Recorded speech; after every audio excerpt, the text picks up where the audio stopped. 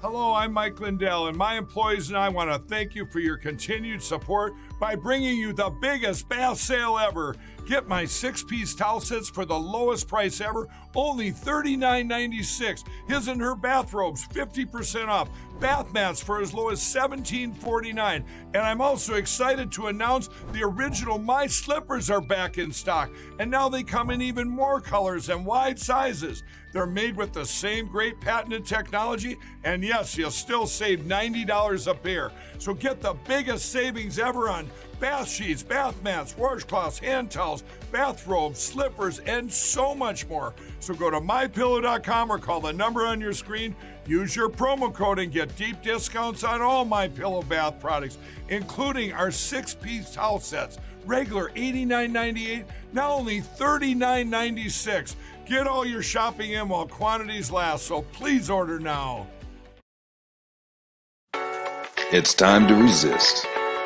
They can't arrest us all, and they can't keep all your kids home from school. They can't keep every government building closed. We don't have to accept the mandates, lockdowns, and harmful policies of the petty tyrants and feckless bureaucrats. We can simply say no, not again. The only way to stop these mandates is to refuse to comply. Refuse to show vaccine passports. Refuse to wear a mask. Refuse to stay at home. We will not comply with Fauci. We will not comply with Joe Biden. And we will not comply with authoritarian governors. I am not going to comply. This ends now.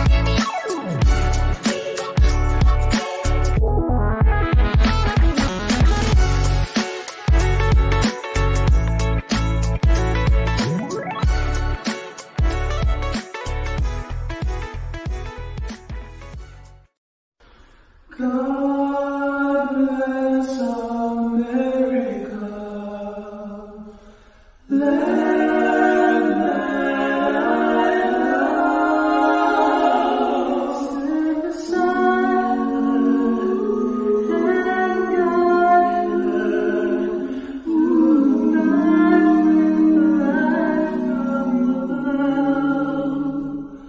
Moonlight from the mountain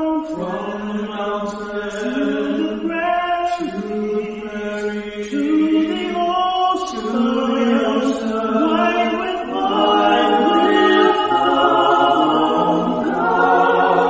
bless America, my home, sweet home. God bless America.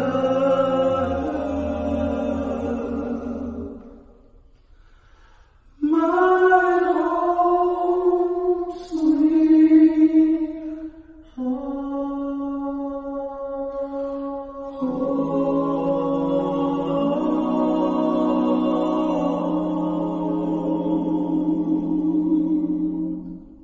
Broadcasting live in the lines of Patriot-controlled America. You're listening to the Patriot Party Podcast. Now, on the show, the chair is against the wall. The muskrat jumps over the berm. This is your last chance. After this, there is no turning back. You take the blue pill, the story ends. You wake up in your bed and believe whatever you want to believe. You take the red pill, you stay in Wonderland, and I show you how deep the rabbit hole goes. Remember, all I'm offering is the truth, nothing more.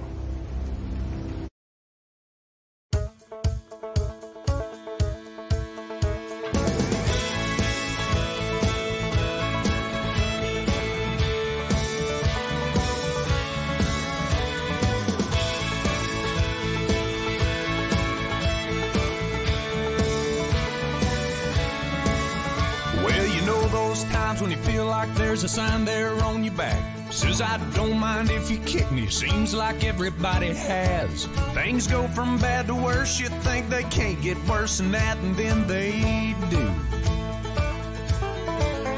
You step off the straight and narrow and you don't know where you are. Use the needle of your compass to sew up your broken heart. Best directions from a genie in a bottle of Jim Beam, and she lies to you. Well, that's when you learn the truth. If you're going through hell, keep on going, don't slow down. If you're scared, don't show it, you might get out, for the devil even knows you're there. Well, I've been deep down in that darkness, I've been down to my last match, filled 100 different demons, breathing fire down my back. And I knew that if I stumbled, I'd fall right into the trap that they were laying. Yeah. But the good news is there's angels everywhere out on the street, holding out a hand to pull you back up on your feet. The ones that you've been dragging for so long, you're on your knees, you might as well be praying. Guess what I'm saying? If you're going through hell, keep on going, don't slow down. If you're scared, don't show it, you might get out, for the devil even knows you're there. Yeah, if you're going through hell, keep on moving, face that fire, walk right through it, you might get out, for the devil even knows you're there. Woo.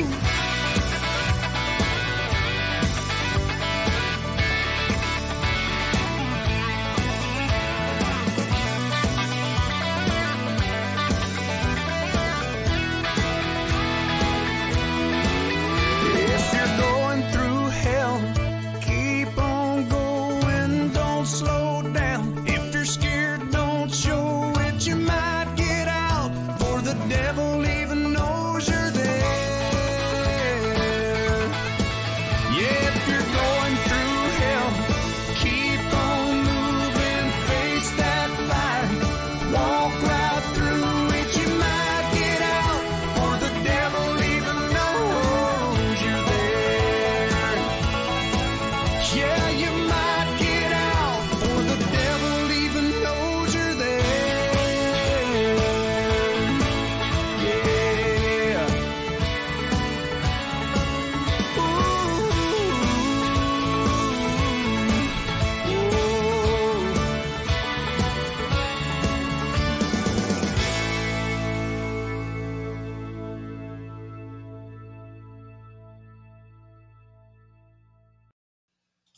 And welcome back, fuckers, to another edition of the Patriot Party Podcast. I am the Mick, and with me, of course, my much better beloved better half. V-Lynn. Hello, Patriots. So what's going on, folks? How you doing today? Ooh. We've got a heck of a show planned. We do. We do. So it's the first official day of spring break for me, because the younger son has had spring break all this past week, but the older son only started spring break today. So I got to sleep in this morning till like 8 o'clock. It was amazing, considering I usually get up at 5:30. 8 o'clock is like seriously sleeping in for me. And I woke up to an email from someone I hadn't heard from for a while. And he was like, "Hey, can I give you a call?" I said, "Sure, call me." And then I spent 2 hours on the phone with him. Blew off my breakfast date with my mom. So who was this? His name's Glenn. And he's up in Massachusetts, and he has the Humanity Coalition. So we talked quite a bit, because there's so many kids. There's a 7-year-old girl that she had her first COVID shot at from a drive-by van in her freaking school parking lot. And she had a really bad reaction to it. And then, a week and a half later, they said, "Take the next one." And they gave her the second shot at school. 3 days later, she was dead. And then Sean, we've talked about Sean before, 17-year-old hockey player. Talked to his dad. Well, I talked to his dad on Twitter. We haven't talked to his dad yet. We're talking. You're thinking of Ernesto Ramirez. We talked to Ernesto. We talked to Ernesto. Yes, we talked to Ernesto Sr. But there's so many kids, and people are finally, especially after Sasha's press conference, which we broadcast here on January 24th as a special broadcast. That's where I met Glenn in the first place. And people realized that it is a DOD vaccine. Yep. Y'all going to sit around and wait for the DOD to come save you, and they're the ones that poisoned you in the first place? Well, I don't even look at it that way, because if you think about it, most of the great conspiracies, most of the great, I guess we would have to call it the cultures, the great cultures that started, Rome. You look at Rome. How did Rome fall? From within. From within. Exactly. Mm-hmm. How are we going to fall? From within. From within. Absolutely. Why? Because right now our government is killing our own people. Mm-hmm. One of the things, when I first heard about this today, it was, well, first of all, I was working. So, of course, that takes... I completely blindsided him. I was like, hey, I got a huge show planned. We have a whole bunch of guests, and I honestly don't even know who they are. So I just told Glenn, bring everybody. With a 2x4, I got hit in the side of the head this morning as I'm driving down the road. Mm-hmm. Anyway, I finally called. I finally had 3 seconds, so I called her. I was just like, all right, so what is going on? And she brought up the point, and I was thinking about it, and I've been thinking about it, stewing on it, and there's a lot here. One of the biggest things I heard just recently, and we're going to pack the rest of it when they come on and explain the rest of it to you all. But one of the things, I want you to keep this in the back of your mind. And I'm trying to remember the guy. What was his name? I told you his name earlier. God, I can see it. I can't say it. I watched it so many times. He is the comedian doctor. He's I guess he's a comedian doctor, but he is known as the comedian doctor because he does not believe in childhood vaccines. He does not believe, and he's a pediatrician. He does not believe in any of that, but he has his doctor's license. He is a certified MD. The crazy part about this guy, or he's the crazy MD, I think that's what his handle is on Twitter or whatever. He made a point the other day. If you think about this vaccine, you think about any other vaccine that we have, that we put 72 of into our children every year, just during in the first 2 years of their life. 2 years of their life. He said, if you think about those vaccines, he said, the only way you stop this is by affecting the vaccine companies' pocketbooks. This is a no-brainer. It's so simple. It's supply and demand. Okay. Let me tell you something we haven't heard a lot of. The COVID and Moderna shots are only good for about 6 months. Okay. So, Mick, if they're only good for 6 months and we have so many people woke up that they're not going to get their jabs, what are they doing with the jabs? Oh, Pfizer has these little things where they come out, press conferences, and they talk about their destruction of the jab. They've thrown away millions of this jab. They've just tossed it, gone. See ya. Why? Because it went bad. Why? Well, because people aren't going to get the jab. But tell me something. Why aren't they bitching in the open media about it? Because currently right now in Congress, 90% of the congressmen and women in Congress, in both the Senate and the House, believe in the jab. Mick, why is that a problem? We can't stop them from spending our tax dollars in buying the shit. So until we affect the pocketbooks of Pfizer, Moderna, Johnson & Johnson, how do you do that, Mick? Well, we got to get Congress to stop purchasing the jab. Yep. Well, how do we do that? Well, they Well, just first of ended all, the COVID We tried. emergencies. Stop. I'm going to even go back before that. We Mm-hmm. tried this past year. Yes, thank you, PQuest, for the cookie. We appreciate it. And thank you, Liana, for saying that to PQuest. We tried last year, though. We really did. We tried last year. How did we try? You guys went and voted, right? Everybody went and voted, right? Mm-hmm. How'd that work out for us? It didn't, did it? No. Because how many America First, true America First candidates got elected last year? I don't know, but we just lost Wisconsin Supreme Court. Yeah, that's another thing. Yeah, it came out today. Yesterday, but yeah. Yeah, well, last night. Yeah. Yeah, we did. We lost in Wisconsin about the overruling of their election. Mm-hmm. So we don't even have a basis to stand on there. But the point is we can't do anything until we affect the pocketbook. Think about it. If you guys have gone and watched the movie Dope Sick, which I hope you have, you watched it in that show. Yeah. Because when they went after that pharma company in Dope Sick, they went after their money first. They put a black label on the bottle. That's like death in the drug world.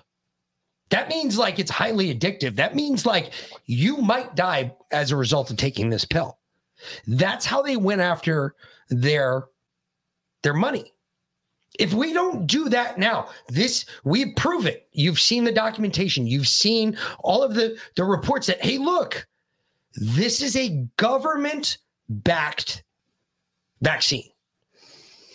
So how do we affect the pocketbook of Pfizer, Moderna, or Johnson & Johnson? And the government. Without affecting the government. Just throwing it out there. Got to affect the government too. But anyway. We had a lot. Oh, fantastic. Holy crap. All right. Well, apparently I got to bring some people in here. Yes. All right. Let's start with Glenn. In? Glenn. Yes. How you doing, Glenn? I'm good. How are you? Fantastic. Good to see you. We've got some more coming people through. Okay. Yes. Yeah. Just fine. Excellent. So, yeah, we got a bunch of people coming on board here in just a moment. But Glenn, let's start with you here before we start bringing everyone else in. Can you kind of give everyone a rundown of who you are and why you're doing what you're doing? I am a University of Connecticut guy. And here's a you're sweatshirt from a prior championship. Yes, they just won it again. Yes. So how appropriate is that, huh? What a wonderful set of games they played. Yeah, they sure did. Won everyone in double digits. I was impressed. Oh, I was there the year that men and the women won, and we like burned stuff. Yeah, you did. That was in old stores. Yeah. Anyway. Oh, the precursors to them burning stuff down now. We used to burn stuff when when our teams won. Anyway, so so Glenn, tell everybody a little bit about yourself and your background and what brings you here.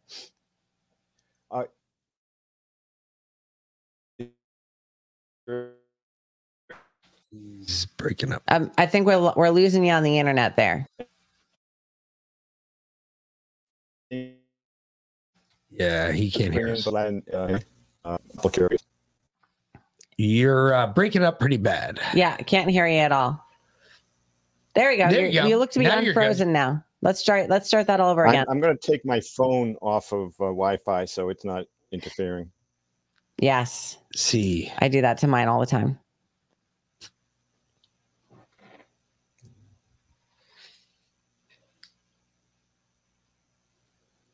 And I also have a second computer. I can take that offline too if we experience any problems. So what I was asking is there any reason not to bring Vlad in and Ray in? No.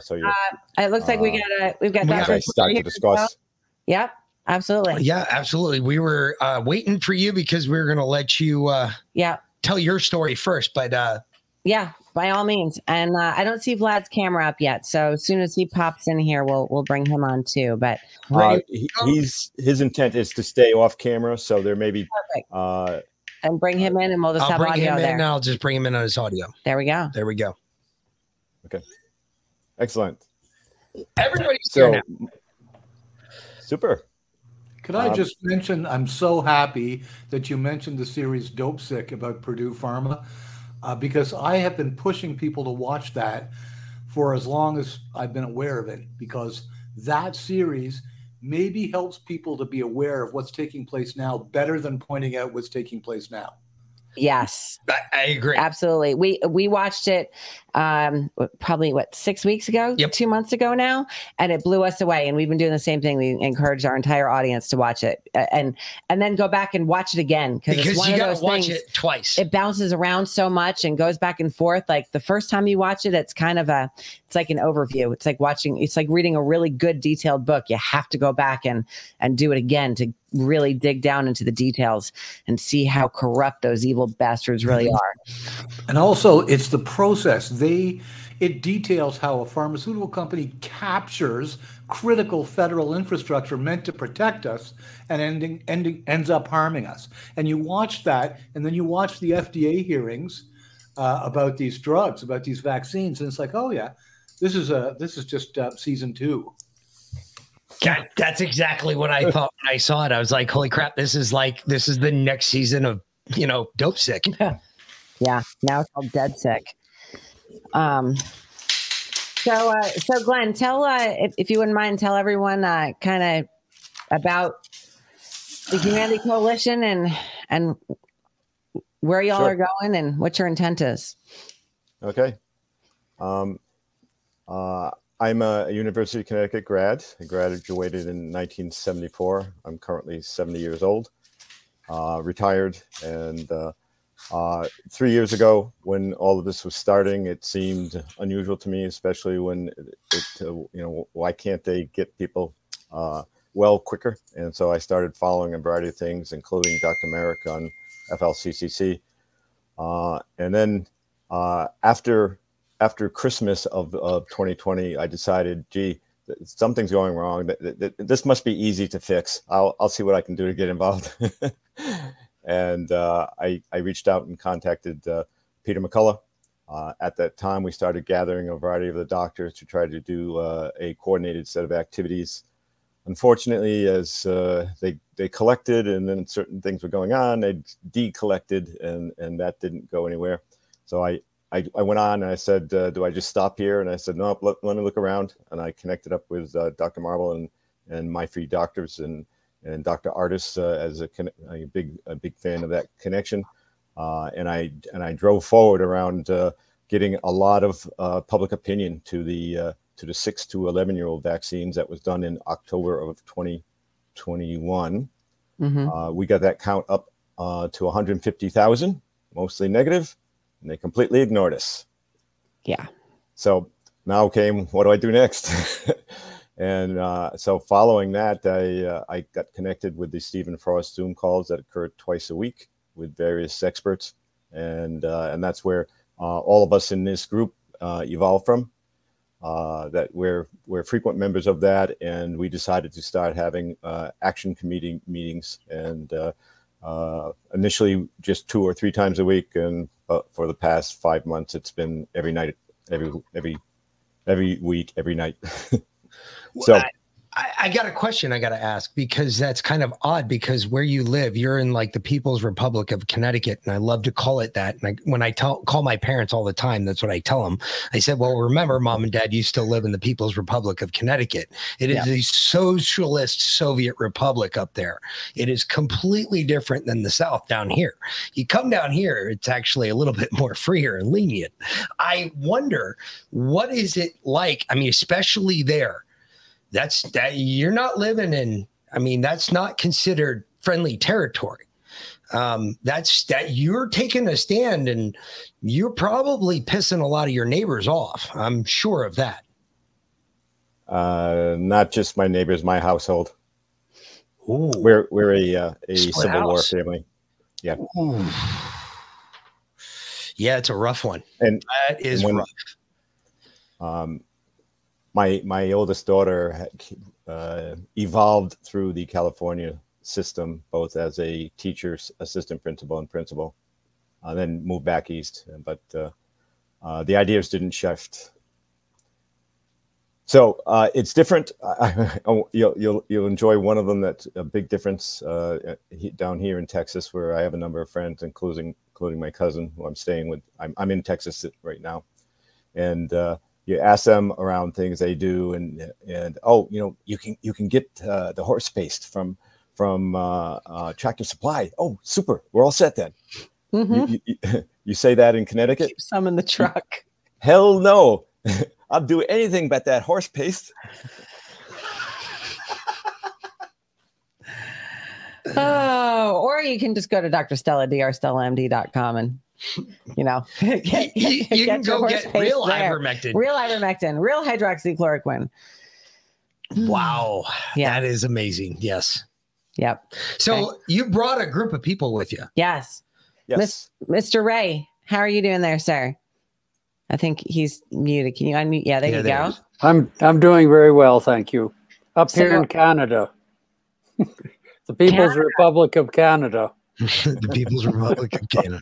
All right. Excellent. Fantastic. Ooh.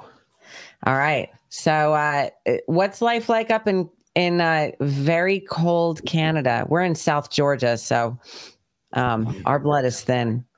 It's cool, but we actually have a lot of hope here in Alberta, and it's largely because of our new premier, who we elected late in last year, and she has taken freedom to the next level here. And what an amazing woman she is. We love her to death, and we're supporting her with everything that we've got. How's she doing against the government? Because that's got to be a tough fight. She is the government. No. I mean against Canada, the national government. Yeah, that is a challenge, but she is up for the fight. Many of us call her Margaret Thatcher II. And so you have some idea just what kind of constitutional fortitude she has. She's an inspiration to so many of us for taking the stand against the federal government, which has become very oppressive over the last 3 years. We're looking to change that environment completely here in Alberta with all the things that are going on.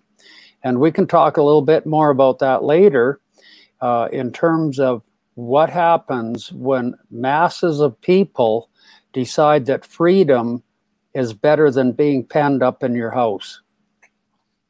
Yeah, one of our best listeners. I don't know if Jason. Huey Boy's here. Yeah, he just said she's taking it by the balls. Yeah, I like that. And Jay, I don't see Jay in here yet, but I'm sure he'll pop in.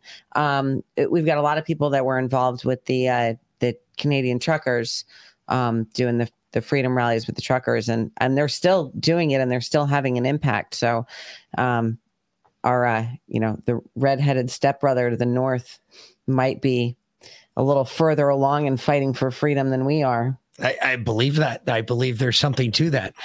Our lead, Tamara Litch, is from Alberta here, and she really took the bull by the horns and just went to town leading our trucker convoy down to Ottawa.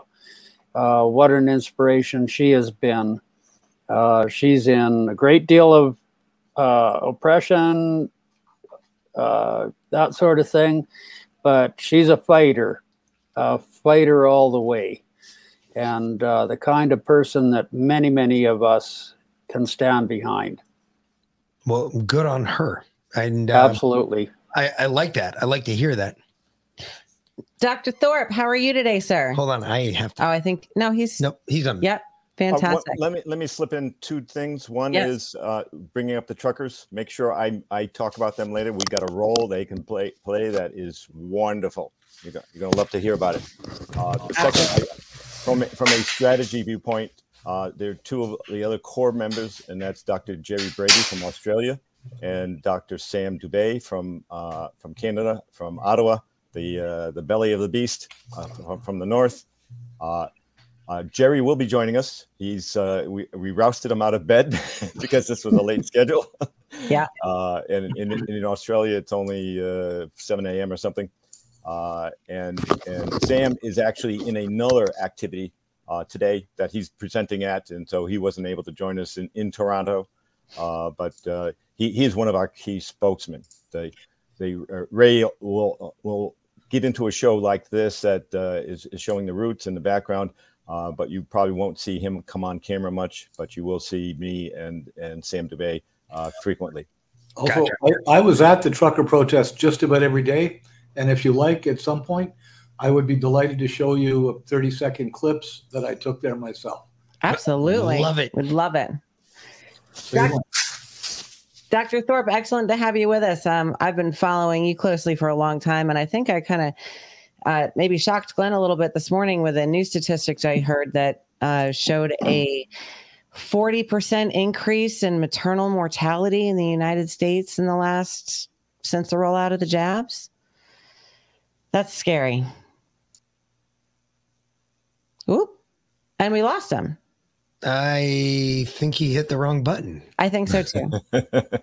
Okay. Well, he can come back in. I'm sure he'll jump back in here in just a moment. So, Vlad, how about you introduce yourself and tell everyone a little about where you come from and where you're going. Yeah, sure. Thank you. I work with Glenn, of course, on all of these efforts, very important efforts. I also work for rarefoundation.com in the States. Yes, very familiar with the Rare Foundation. Most of their interviews actually and videos are done by me. I have my own website as well, vladtepesblog.com, which is where the name comes from. Let's see. So I work a lot of the technical aspects for Glenn and his group. And I've been working on, this is not my first line of effort. The COVID thing is where I am delighted to say a great deal of people woke up, but I have been involved in activism against what is a galloping statism, galloping neo-Marxism in the Western world, going back at least 15 years. I've been involved for at least 15 years anyway.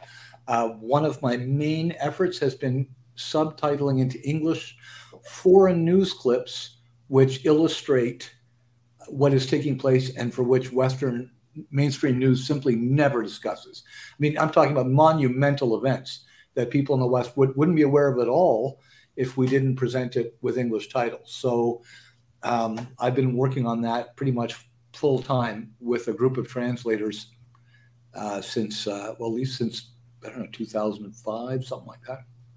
Well, I can tell you, Mick's probably been double checking behind you recently because he speaks a multitude of languages. So when we have foreign clips on, which we try and play as many as we can find, I've noticed they started to put the volume down on the speaker because a lot of us started fact checking what they were saying in real time, saying, "Well, that's not exactly what he said."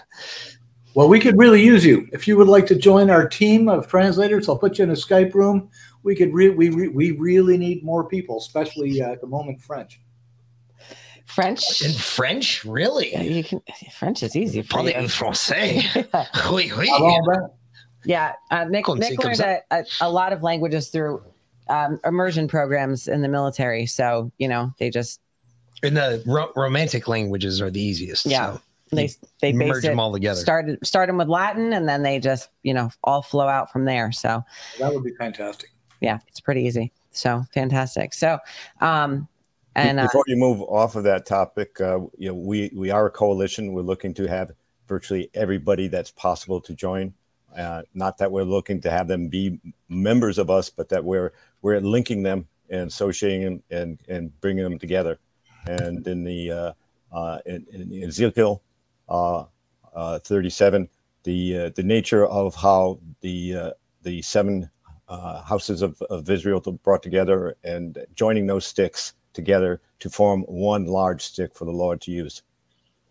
Okay, well, I've got one. Veronica Q, you speak fluent French. If you speak fluent French, I beg you to reach out to these guys. I'm pretty sure Glenn will post a website that we can post up here at some point. Yeah, and we'll get them in touch. We'll get you. One of the connections we speak different languages right now telling me, hey, I speak this, I speak that. I got people that I can send your way. Please tell them to contact either through Glenn or through rarefoundation.com, or leave a note at Vlad Tepes blog, all one word.com, and we'll get you to work. Can't thank you enough. This would be fantastic. We really appreciate it. And we have a large canon of work we can show people that want to know what we've been doing.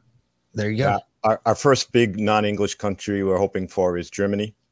Christine has visited Canada recently, and Vlad knows her. And she's been terrific if you've heard her speak, both in general on things and about her father, who spent many years in prison. Who's this again? Christine? Christine, what's her last name? Do you mean Christine Anderson? Yes. Christine Anderson. Glenn's referring to, she's a member of the European Parliament for Germany. She works she's with a party called the AfD, or Alternative for Deutschland, which is the only non-freaking communist party in Germany. Yeah. They're a classical liberal party. They basically sound like every party sounded all across the West until about 20 years ago, when we became communist somehow overnight. And as a consequence of which, they're constantly demonized as being Nazis just for speaking what's openly true around them. So, and Christine Anderson's fantastic, and she's one of the main spokespeople for the AfD in the European Parliament. We've played clips of her before. Yeah. Yep. I know exactly who you're talking about. Absolutely. It was like, I was like, Christine, I was like, I know like three of them. Okay. No, that's even better. I like that. That's phenomenal. I didn't know that she was involved. I feel like Germany is the center of this, to be honest, the root of this. Again? Well, that's where it started from, and it never stopped.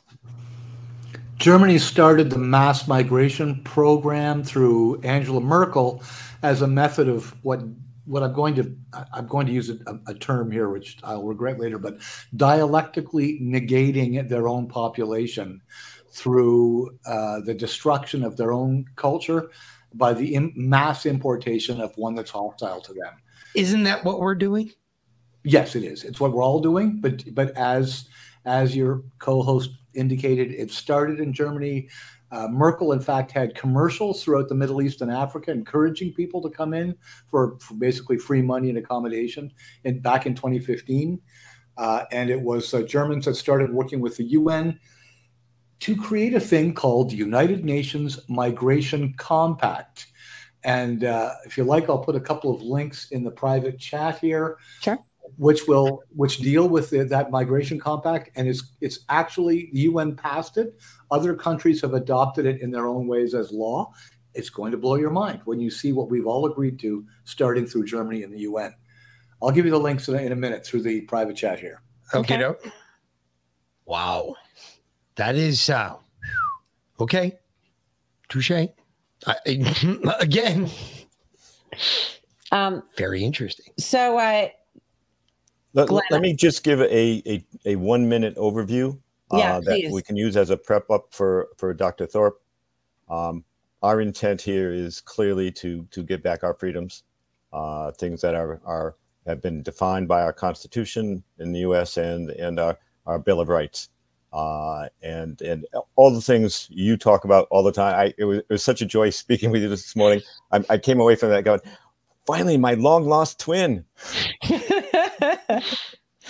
And so we're on board with all those same goals, and we've always struggled with how do we get out and who can really help the most, and we came to that conclusion that it's only the full public, and that there's no institution, there's no set of countries, there's you can't do it with the doctors, you can't do it with the lawyers, you can't do it with the army.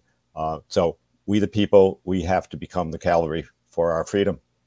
And that's our theme: is look around. There's nobody else. Everyone has to. This is the time. This is the moment. If not now, then when? If not you, then who? And so we have an answer for the where. right where you are. We want everyone to engage and be very active in a local basis and to set up structures and to be massively distributed so that they can't be attacked in mass, that there's just too many of them spread out over too much space for them to, and once you go local, they can't put the AI bots into meetings at churches or at pubs or out in greens.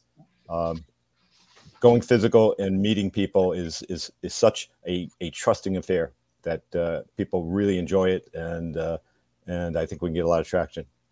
So on the two themes to right here around going forward is we need to protect the children from being murdered by the vaccine and the unborn being murdered by the vaccine. And so Dr. Thorpe is here to tell us how they're murdering the unborn with the vaccine. Well, really quick, that should be your mission statement. That should be right there. That's your mission statement. This is what your goals are. This is what we're going to do. This is what we're set up to do. This is how we're going to do it. And this is how we're going to attack this. I mean, that should be your mission statement. That's outstanding. And I like that. I don't think Dr. Thorpe is back yet. I don't know where he went. I think he might have had to see a patient. He's kind of left the room. Dr. Thorpe? Calling Dr. Thorpe. I don't know. Okay. Anyway. Well, he'll be back. We indicated that we had a fair amount of time here to come in and out of subjects and to switch between people. And as I said, we rousted Dr. Jerry Brady out of bed. So I suspect he'll be joining us near the top of the hour. Okay, Doc. Not a problem. Let's see. Let me give a little more context. We are in the early portion of this launch and getting active. And so there's a learning process we're going through. Your launch concerning this, I just want to make sure I understand this properly. You want everybody to get active in their local areas where they're at, so for instance, if you're in Canada right now, or you're down here in Georgia, what do you want us to do when you say get active? What is your goal? We want people to gather and meet and greet. And yes, you sometimes you know people and friends and neighbors that believe in the same things. Sometimes you have to probe it a little bit. And one of the easy ways lately is to sort of ask somebody, how do you feel about that new booster? Because even those that have had the shots, and many of them have gotten COVID, they didn't have a terribly difficult time with COVID. And so they're saying, why am I going through these shots if it's not really preventing me from getting sick, but I'm still able to survive? So that's a very easy, neutral question you can ask somebody is, how do you feel about those new boosters? And almost everyone knows somebody that's damaged. It's very hard to find people that have truly died from the virus, because so many cases have been blamed on the virus, but otherwise were actually the vaccine. But everybody knows somebody that's been damaged or killed by the vaccine. Mm-hmm.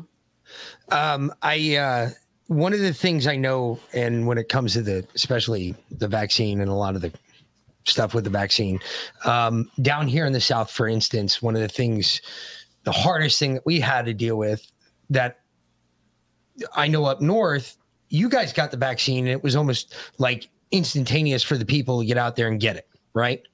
Down here, we got it about 3 weeks after you all did. How do I know that? My mom and dad were calling me and saying, hey, because they're up there and they didn't listen to a word I said. I told them not to get it. And they're just stuck in their ways, so to speak. Their other daughter-in-law is a nurse, so she obviously knows so much better than we do. So anyway, long story short, she went, they were telling me, they're already rolling the vaccine out up here. And I was just like, well, I wouldn't go get it if I were you, but they went and did it anyway. But that 6 times. Yeah. But they're in the same boat. And there's a lot of Americans today that are waking up. There's not a whole lot of people out there that are providing them answers, specifically the government. There's a lot of people that are asking, hey, why am I sick all the time? Why did this happen after the vaccine? And nobody's listening to them. There's a ton of people out here that would testify in Capitol Hill tomorrow if they could against the vaccine, but no Republican has come down here to ask it. Why? Because 90% of the Republicans that are still in office right now in Congress all support the vaccine. So until we affect the Republicans, until we affect anybody, it doesn't remember who, Republican or Democrat, I don't care at this point. Until we affect those offices. It's the ultimate leveler. It is completely apolitical. It is. It should cross both party lines. I mean, Americans are dying from it. Yeah. But nobody's saying that. No one cares. No. It's not that nobody cares. It's nobody's saying it. That's that's what I would say. That's actually one of the things that upsets me the most is that the vocabulary has become completely dishonest and wrong. So, we have these descriptions of, have you had the Pfizer shot? That's been approved by the FDA. Well, it's not been approved by the FDA. The FDA had no authority, and therefore that it was all a scam that they ran those processes claiming they were approving them when they weren't actually. So the vaccines are all completely owned by the Department of Defense. They were structured that way from before 2020, and they have a whole superstructure system for buying special purchases during crises times. And even though we weren't really in a crisis, they use that mechanism to basically run the entire vaccine development system with black money. And so I specifically call it the DoD Pfizer vaccine.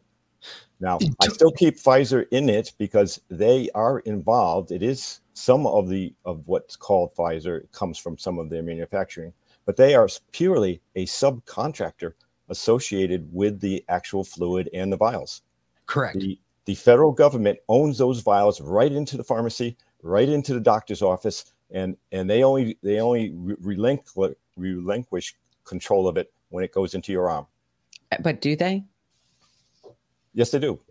I mean, they don't. Really? Well, I don't. Let's not go into that ownership a Supreme Court decision. So that says if you're no longer human, then anybody can own you. If your candidate's changed, but that's a whole different rabbit hole. Good luck with that whole discussion. Exactly. I love to fall down. I'm glad that you're like aware of that argument, though. That makes me. Oh, we're not just aware of it. We helped promote it for 8 weeks. So my group was Sasha Laropova came forward and said, "Can you help us get visibility?" And we decided to take that one on.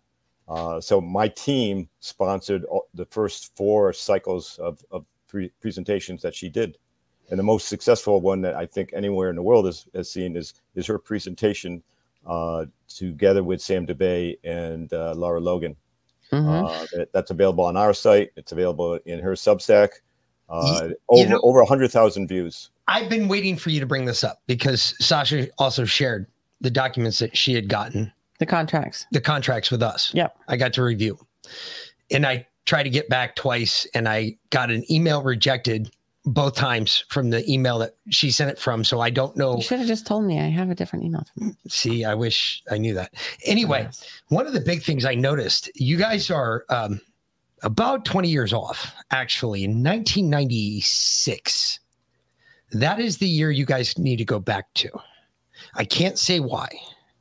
You have to be an investigator, figure this out.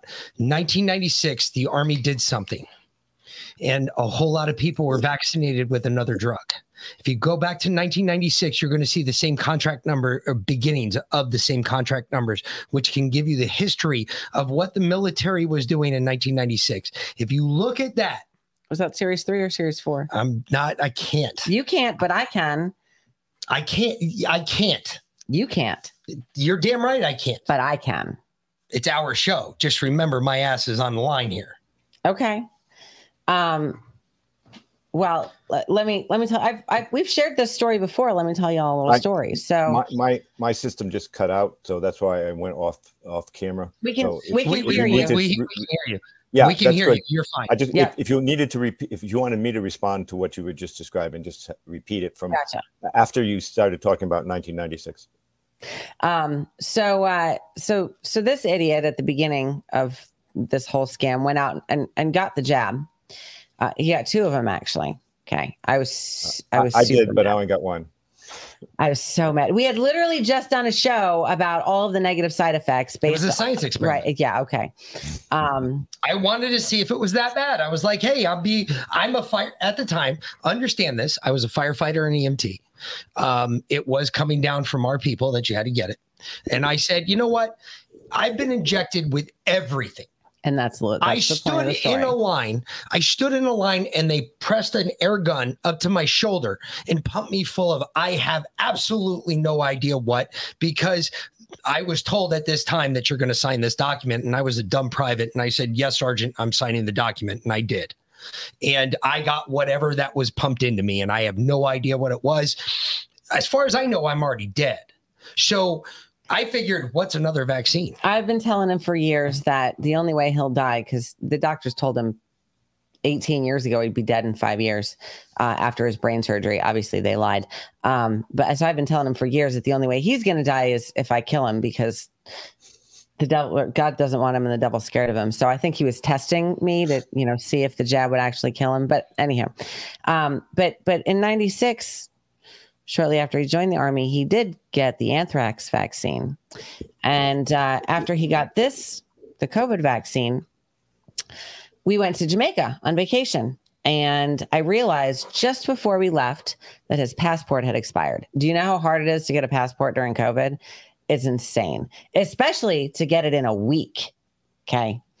I called our congressman on his personal cell phone, because it's all about who you know. And I didn't know him, but my boss did at the time. And I got him to get him an appointment in DC to get his passport done.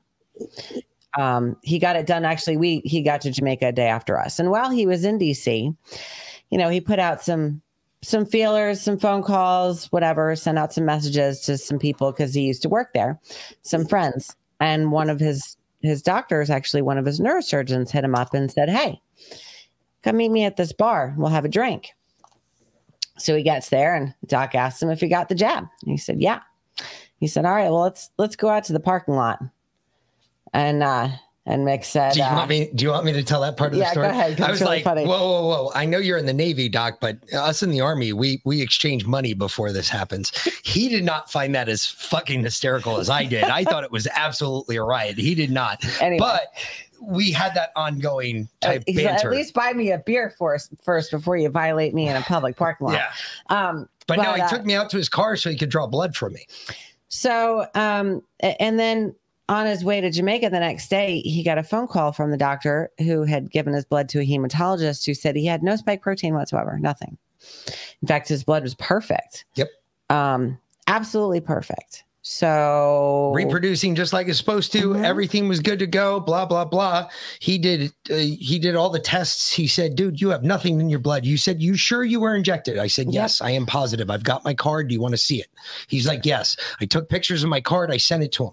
He is running a study right now because he believes anthrax kills the vaccine. He believes that the soldiers that were first inoculated, it was 3 or 4. The initial inoculation of anthrax kills the vaccine because it's an antibody being basically trying to form around a cell, and it attacks anything that does that. Anthrax does.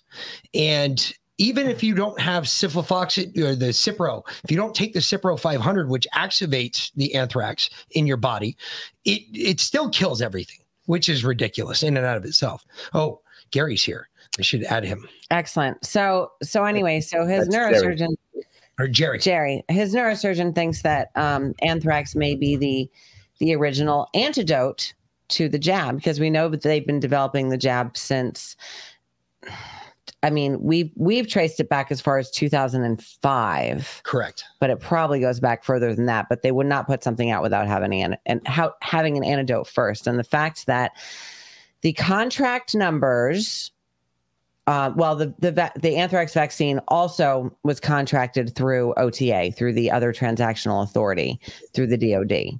So that's the original. It's like version dope sick versus today. It's how they did it the first time around.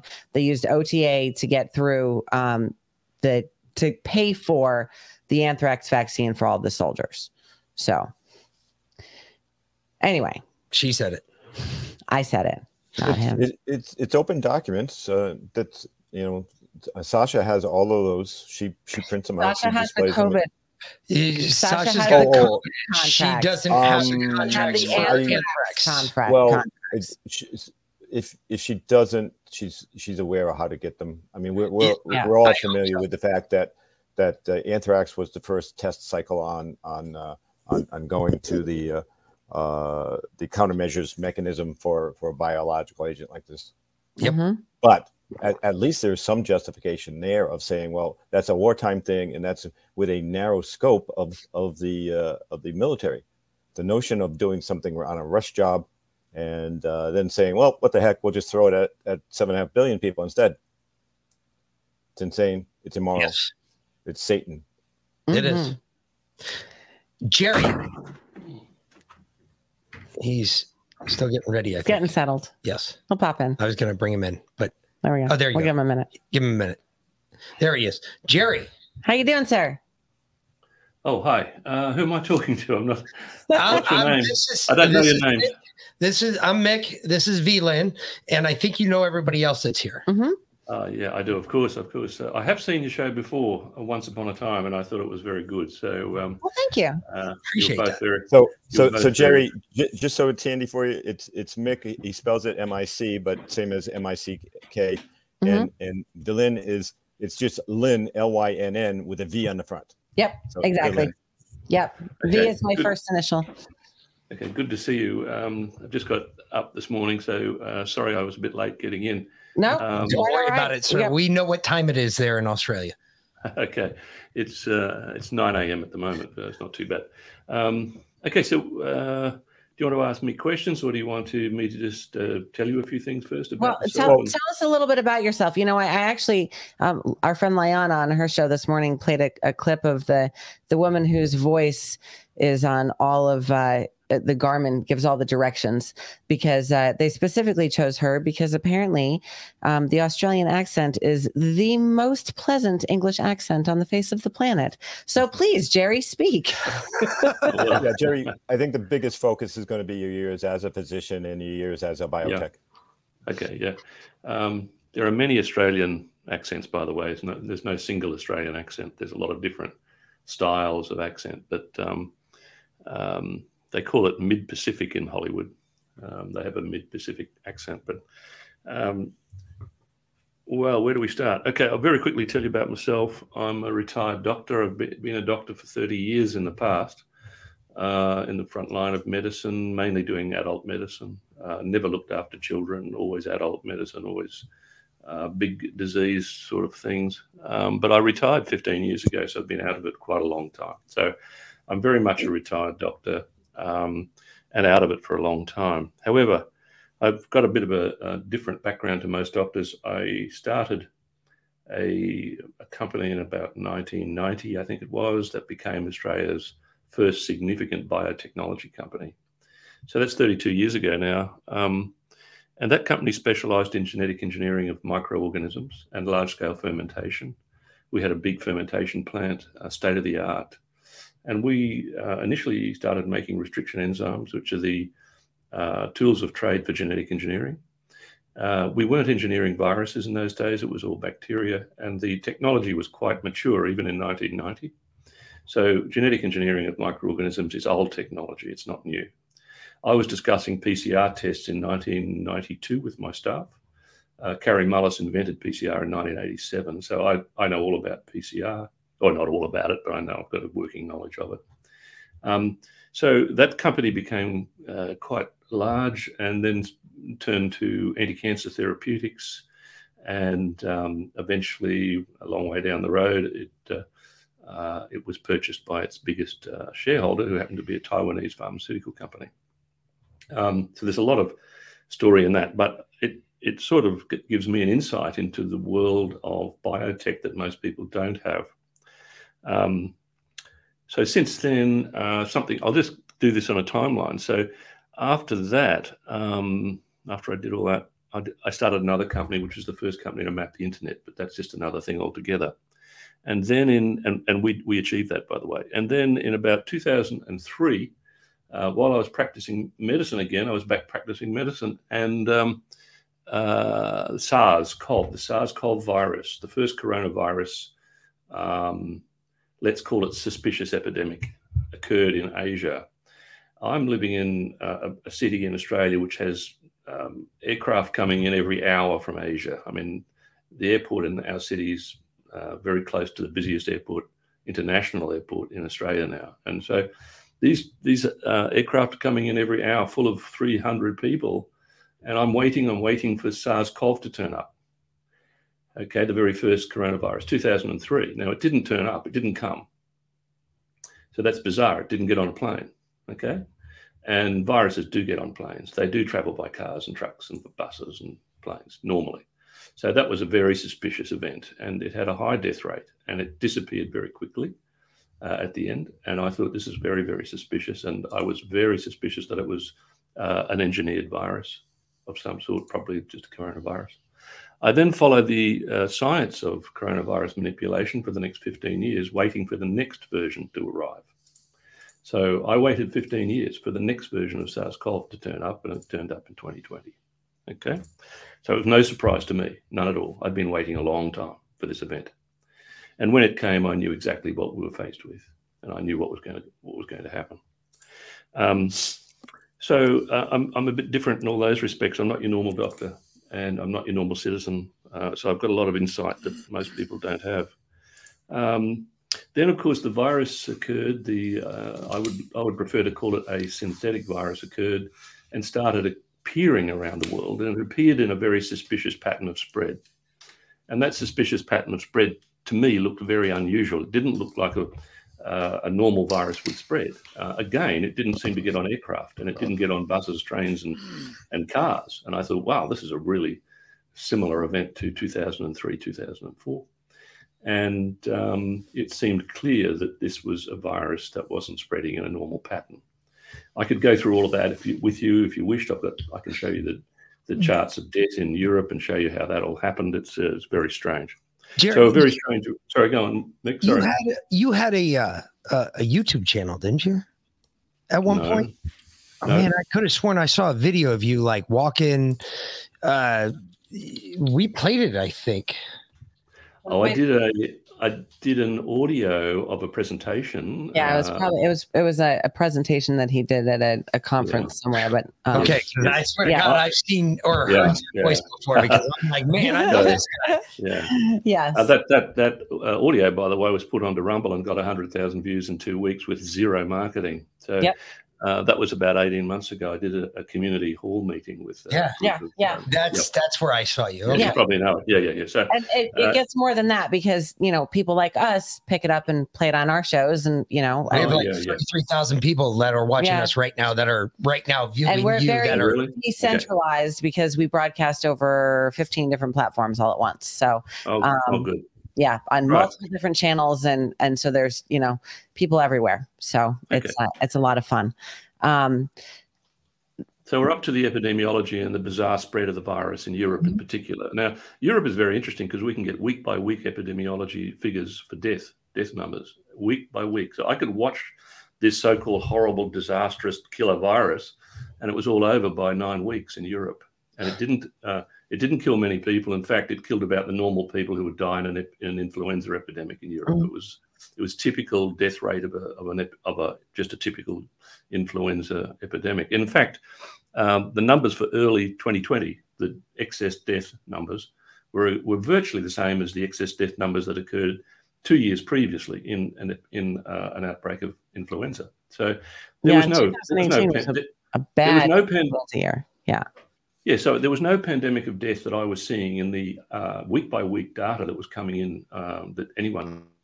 Yet on the television, there's absolute pandemonium and panic, and they're scaring the pants off the viewers and saying they're all going to die. And, you know, there's getting ready, you've got to go and have your PCR test, which is inappropriate. And then it was badly done with an amplification cycle number of 45 in our city, 45 amplification cycles. It should never go above 26, 28. And then they banned, in Australia, they banned hydroxychloroquine, which is a drug I've written prescriptions for all my life. It's not, I wouldn't even give a second thought to writing a prescription for it. It's such a safe and well-used drug. And they banned it in our state, and they said that if a doctor wrote a prescription for hydroxychloroquine, they would be jailed for 6 months and they would be fined $10,000. Now, this is for a very safe drug. And I thought, this is bizarre. What's going on? This is clearly orders from above being handed down to our governments in Australia. And then they banned ivermectin with similar circumstance, heavy fines and months of jail if you prescribed ivermectin. Of course, I wasn't a doctor. I'm not a doctor anymore, so all of this didn't affect me. But I knew it was all very, very, very, very suspicious. So that was the next part in the timeline. And then, of course, they drove the one single solution, problem, reaction, solution. The one single solution is, of course, the vaccines. The vaccines. I call them vaccines, not vaccines. They're vaccines. So I like that term. And this was ridiculous. There was no discussion of any other treatment. And there was no epidemic of death. So what was it all about? And on our television screens every night, there was the endless bombarding of fear, absolute fear by the mainstream media, counting cases with big graphs on the wall. And, we've got another 2 cases in this little town over here, so you've got to panic. This sort of, I mean, it's just ridiculous. And I saw all this happening in real time, and I knew this is going to get bad. So then I started doing community presentations in town halls in country towns, and one of those things was what you saw, which was recorded. Mm-hmm. And then eventually I found a doctors group who did actually seem to know that there was something bad going on, and I helped them quite a bit in understanding what was going on, because doctors really don't know much at all about vaccines. It's very peripheral to medical practice. Yep. And people don't realize this. Medical practice is all about the discovery of disease processes and the management and treatment of them. It's got almost nothing to do with vaccination. So the vast majority of doctors know nothing about vaccines. We like to say, here in the U.S., we like to say that our U.S. doctors are excellent at trauma, physical trauma, surgery. You break a bone, he had brain surgery and he's still kicking, I still kick him every day, but they're excellent at trauma, but disease, they know nothing about disease. Actually, so little. It's sick care. It's not health care. That's right, because they're basically at a war zone, and you've probably not had the so-called privilege of practicing medicine, but basically there's a great treadmill of disease coming your way. You've got to deal with it. You've got to do something. You've got to move on to the next one. It's like you're in a war zone, and you just have to keep pouring through the people and trying to manage all the pathology. There's massive pathology in the human race. Most of it is genetic or microorganism related. And, you just got to deal with all of that. Medicine's very young. It's a superboy. It's a very impressive superboy. And it's really good at incredible things. Man, oh man, is this a great superboy? But it doesn't know all the answers. It's little boy running around. It's 4 years of age, and everyone's impressed, but its knowledge and wisdom is lacking. Yeah. And it does a pretty good job, by the way, of dealing with pathology in the community. It does a pretty good job. It's not perfect, but it does a pretty good job. Yeah, they don't know. Most doctors know nothing about vaccines. I don't think you would argue with me if I said that they are hugely reactive instead of being proactive. And they push meds. I have a pill for that. I have another pill for that. You need to take these 3 pills because of this pill. Yeah, well, they're on the battleground. The battleground is littered with bodies and people dying and people getting sick. You don't have time to really try and stop the war. You just got to react to all the illness that's pouring through your door. And it's only gotten worse with the jabs now, because now everybody's sick. Yeah. Everybody's getting worse. In fact, Lynn, Last week, there was an article in the mainstream media here, which was amazing. In the mainstream media in my state, the major newspaper published an article that said that there is a tsunami of sickness in our state. They said that the serious illnesses are up by 800%, right? And the article did not blame COVID or long COVID. It was all about specific diagnoses of what people are getting. This was the first admission by the mainstream media that I have seen that there is a tsunami of illness occurring in our society. So that happened last week. I can send you the article if you're interested. I've got that's the article great. in it. Published in a News Corp newspaper. Okay, a bit of a surprise.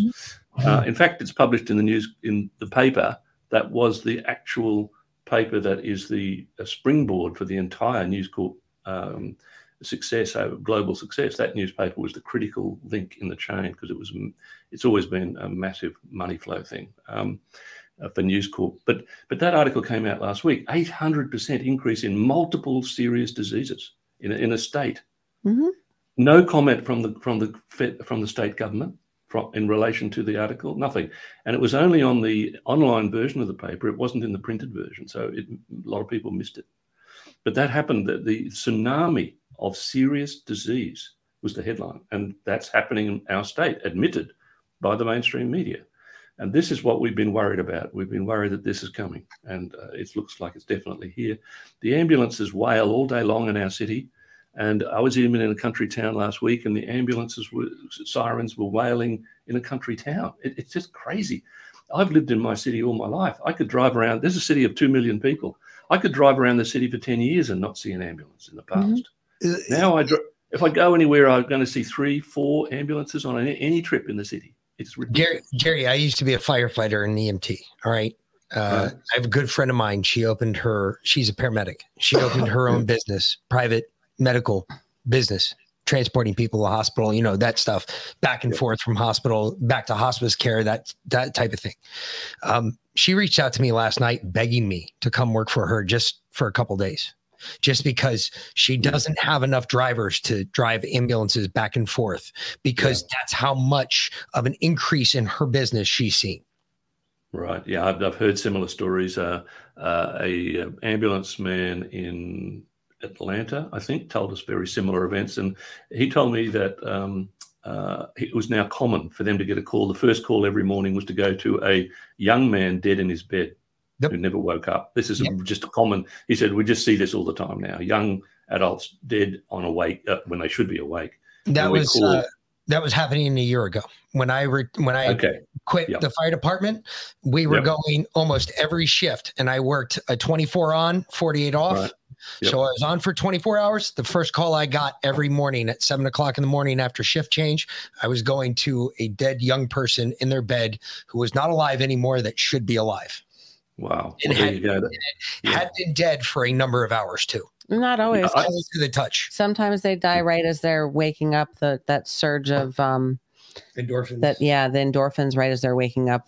Or at least that's Dr. McCullough's theory, that causes their heart to stop essentially. So getting on to excess deaths, I can give you the exact numbers for Australia for last year because we have them now from the Australian Bureau of Statistics. And last year we had excess deaths as deaths above the normal expectation. In Australia, there's about 150,000 deaths every year. That's the average. It's seasonal, of course. In winter, it tends to go up and go down. But last year we had 25,000. I think it was 25,253 more deaths than we would have normally expected. Now, that's in a nation of 25 million. It doesn't sound like much, but it's 1 in 1,000. Now, interestingly, United Kingdom had about 60,000 excess deaths in 2022 last year, and that's again 1 in 1,000. And if you look at the excess deaths in Europe, and it's about 400,000 in Europe, again, it's 1 in 1,000. And if you look in America, it's the same, 300,000 excess deaths. So the excess deaths are there, there's no doubt, but the problem is nobody knows what's causing it. We have not done any sufficient autopsy studies to see what people are dying from. And the politicians are completely uninterested in discussing the subject. A year or two ago, they were prancing around the stage on the television telling us they were keeping us safe and how wonderful they were. Now, we've now got 25,000 dead in 1 year, and they don't care, and they don't want to even discuss it. So where is all this caring gone? It's gone out the window. And in the United States, you've probably got over 300,000 excess deaths. In Europe, there's 400,000. Easily more. I think more than that. I mean, that's just admitted. Go for it, Glenn. Yeah. And James, go for it. Go for it. Please, just chime in. Dr. Thorpe, please. I know you've been waiting so patiently there because you had some issues there. I think you're both muted, though. Can you unmute them? Yeah, I'll unmute everybody. Yeah, please. Please talk. Oh, yeah, there you go. I'm sorry. Yeah, I was trying to point out we need to have Dr. Thorpe. He'll be the first one needing to leave. Yes, please, Dr. Thorpe. I've been following your work so closely for so long. As a mother, having 2 very difficult pregnancies, I was especially interested in your work. My babies are both over 9 pounds. My second one was frank breech, and I'm malignant hypothermic and allergic to all opiates. So I was not an easy patient. Needless to say, I've never had any vaccines in my entire life because I'm allergic to everything. But the maternal mortality rates that just were released really, really, really disturbed me. And I know you've been following this so closely. Please take the floor. Enlighten us.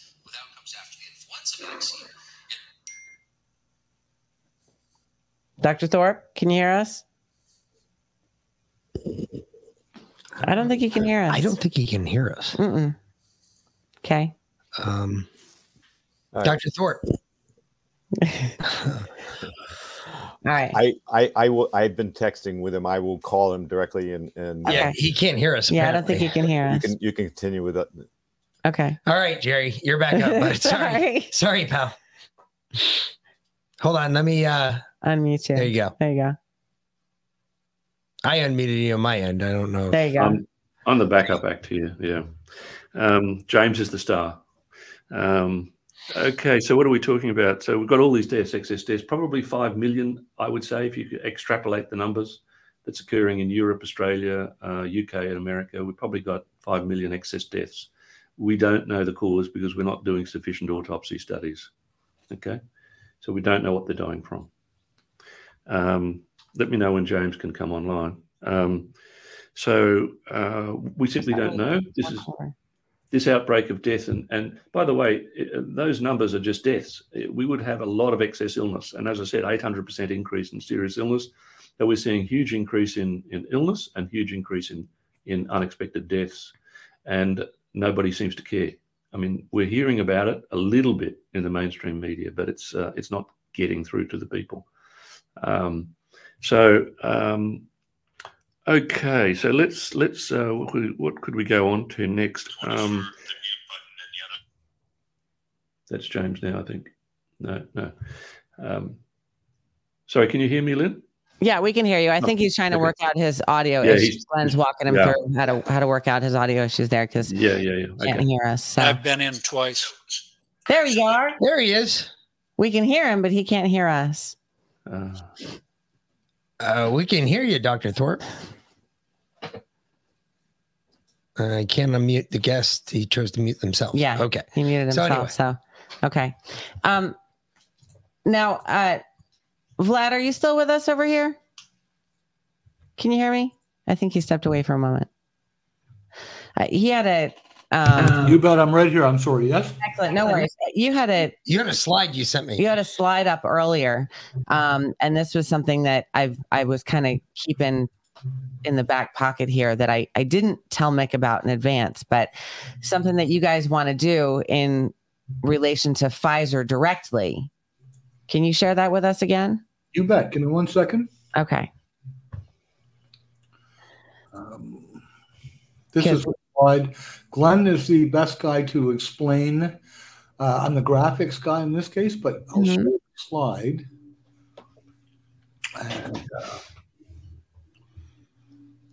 And I think this will work not only with Pfizer, but also with Moderna and Johnson & Johnson and the CDC. You know, we were at a wedding last year, and one of the girls there worked for the CDC.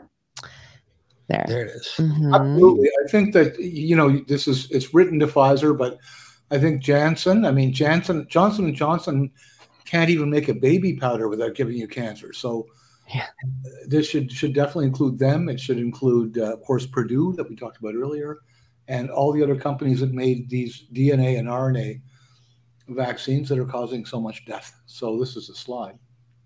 Yeah. So they're looking for Pfizer employees. So if you know anyone who works for Pfizer,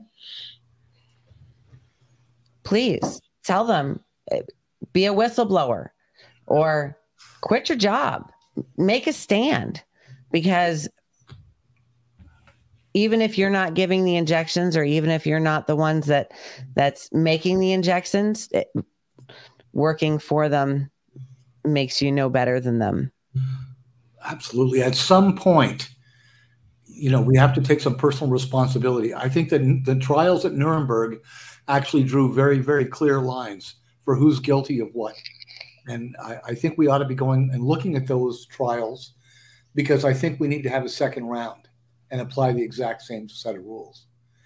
You can't just claim, well, I was just a camp guard, or I was just, an assistant in a lab. You have to step forward and help now. I agree. Because otherwise we're pretty hard on no amnesty. And that's my big thing. One of the big things we talk about on the show, for instance, like I'm sorry, I'll vote for everybody. If you say the right things, you do the right thing. And one of my big things with Donald Trump is that he still supports the vaccine. I'm sorry, I can't have that. I can't have that around me at all. Nobody needs to be getting that thing. Nobody needs to be putting that in their body. We've already gone through that. We've already done that. We played that game. There's no reason for anybody to be being forced to go get a vaccine. And I can't support somebody who started the whole program, paid for it, and put our money behind it. And it's now killing Americans. And we're screaming alarm bells and waving flags and telling everybody, hey, look, this is all jacked up, but nobody's listening. Can I respond to that? Could I interrupt for 30 seconds? Please. So Dr. Thorpe has been trying to get in and out. He exited and came back. He's just not getting anything on his speakers. Now, he's not running either an iPhone or a laptop. He's running a traditional PC, so a desktop PC. Is he using Chrome? Yes, he is. He's got to use Chrome to use this. Yeah, no. I asked him that. So I put his phone number there. If one of you can call him and converse on ways to get him through that, that'd be great. Yep. Sure thing. Not a problem. We'll do that right now. You got it. You go ahead and talk. I'll give him a call. So can I respond to the Trump remark? Yes, please. I'm not going to I don't exactly disagree, but I think that there was a slight jump there going from recommending the vaccine to forcing people to take it. I think that Trump has made it very clear he never would have mandated it and never would have put people in a position where they had to take it. That was very distinctly a Democrat move and leftist government move. While I agree that Trump's continuous support of the vaccine shows questionable judgment at the very kindest, it is not the same thing as making people take it. And in a very peculiar way, the fact that those of us who object to the vaccines are right presents a bit of a problem in terms of moving forward, because governments just need to admit we were right and move on and con us all into the next thing. The problem isn't whether or not the vaccines were good. The problem is that they forced us to take it. And even had we been wrong about the vaccines, even if they were good and safe and effective, our position that we shouldn't have been made to take them is 100% valid. And I would still be fighting to support that. What they did is use the vaccines and COVID as a way of forcing collectivism and destroying individual rights. And what concerns me is that when people don't realize that, and governments and corporations stand back and go, you know what? Yeah, we were wrong with the vaccines. They are bad for you. This was terrible. But now we're going to lock you down because of global warming. I'm concerned that our being right about the vaccines can actually work against us, because that's not the issue. The issue was destroying our individualism and our individual rights. I agree. I think Trump was conned. Mick said that Trump paid for it, plans it and paid for it. And that's not exactly true, because it was designed and engineered well before Trump ever came into office here in the States. My issue, and I think he was duped. And we know that they added some kind of special ingredient to it February 3rd of 2021. And we don't know what that was, and that was, of course, post-Trump. But I do know, because I've spoken with at least one of his children, I do know that he is aware of the damage that the jab has caused and the dangers of the jab. And yet he's still doubling and tripling down on it. That's where my issue comes in. Totally fair. But he made it also very clear that he never would have forced it, mandated it, or otherwise put people in a position where they had to take it. And I think for me, that's the bigger issue. Yeah. No, he was also encouraging the use of effective treatments like hydroxychloroquine. And I actually have a fascinating video by one of the top civil servants who was explaining how Trump had said that hydroxychloroquine had to be made available across the United States, everywhere. And he said, well, we didn't want that to happen. So I can send you a link to that video too. So what we did is we said this and this, and we found a way to make it so that, it was technically we would make it available, but you wouldn't really be able to get it under these conditions. And so it wasn't available. So the entire bureaucracy was doing an end run around him. Yeah, I saw that video. I'm going to break in. We have a lot of things to cover, and this is not. One thing everyone's going to hear about me is I only like to talk about I don't like gray. I really like truth, and I know the lies, and that it's easy to distinguish. And that's the audience I want to talk to. Is let's get them as simple the truth as we can, so they don't have to be making decisions, and we can make some of those intelligent decisions on their behalf and get them rolling forward. Yes, again, the jab is the ultimate apolitical leveler, right? It levels the playing field for everyone, and it really shouldn't matter the politics here. This is, it's kind of a for or against it kind of a thing. So honestly, at this point, I'm RFK Jr.'s killing it right now, as far as I'm concerned. So. Let's see. Then I might just say something about hydroxychloroquine because Vlad brought it up. I have a good friend who's I can hear you now. Yay! Oh, there he is. Okay. Let's go ahead and switch over to Dr. Thorpe. Fantastic. Excellent. Thank you, Mick. All right. Thanks, Nick. All right, and he'll come back here in just a moment, I'm sure. So, Dr. Thorpe, I was saying before, and I don't think you heard me, but I've been following your work very closely as a mother, and he's in, and he can hear us. We're good. And I was absolutely aghast to hear that the maternal mortality rate in the U.S. has gone up by 40%, making us the worst civilized country to give birth in since the jabs rolled out. We weren't that great before, honestly. They tried to kill me in the hospital the last time I gave birth. So please tell us. You and the rest of my patients. Yeah. Well, the last time I gave birth was 11 years ago, but they tried to kill me then. But, I was there. So, yeah. So, anyway, I'm allergic to everything, and they put me out. Anyway, it was a bad scene, but I survived, and so did my son. So, oh, good. I'm happy to hear that. Mm-hmm. So, thank you. I'm very honored to be on the P cubed crew. I like it. So, Dr. Thorpe, I know a lot of people around here in our audience has been following your work, but I'd say you're probably the top OB in the country right now. Well, that's all a matter of perspective, young lady. I'm the most hated OB in the country. And yet you're the one that every mother wants to go see. Well, no, there's a lot of mothers that are that just believe they're doctors, and they believe they're nurses. And when the doctor or nurse says something, that's hearing it from God, and they don't pay attention to anybody else. When they have a dead baby or they have a miscarriage, and patient says, doctor, what caused it? Could it be the vaccine? No, it can't be the vaccine. No, absolutely not. So that's the way they receive it. And so it's out of their, I'll use this term, if you've all heard it before, Overton's window, right?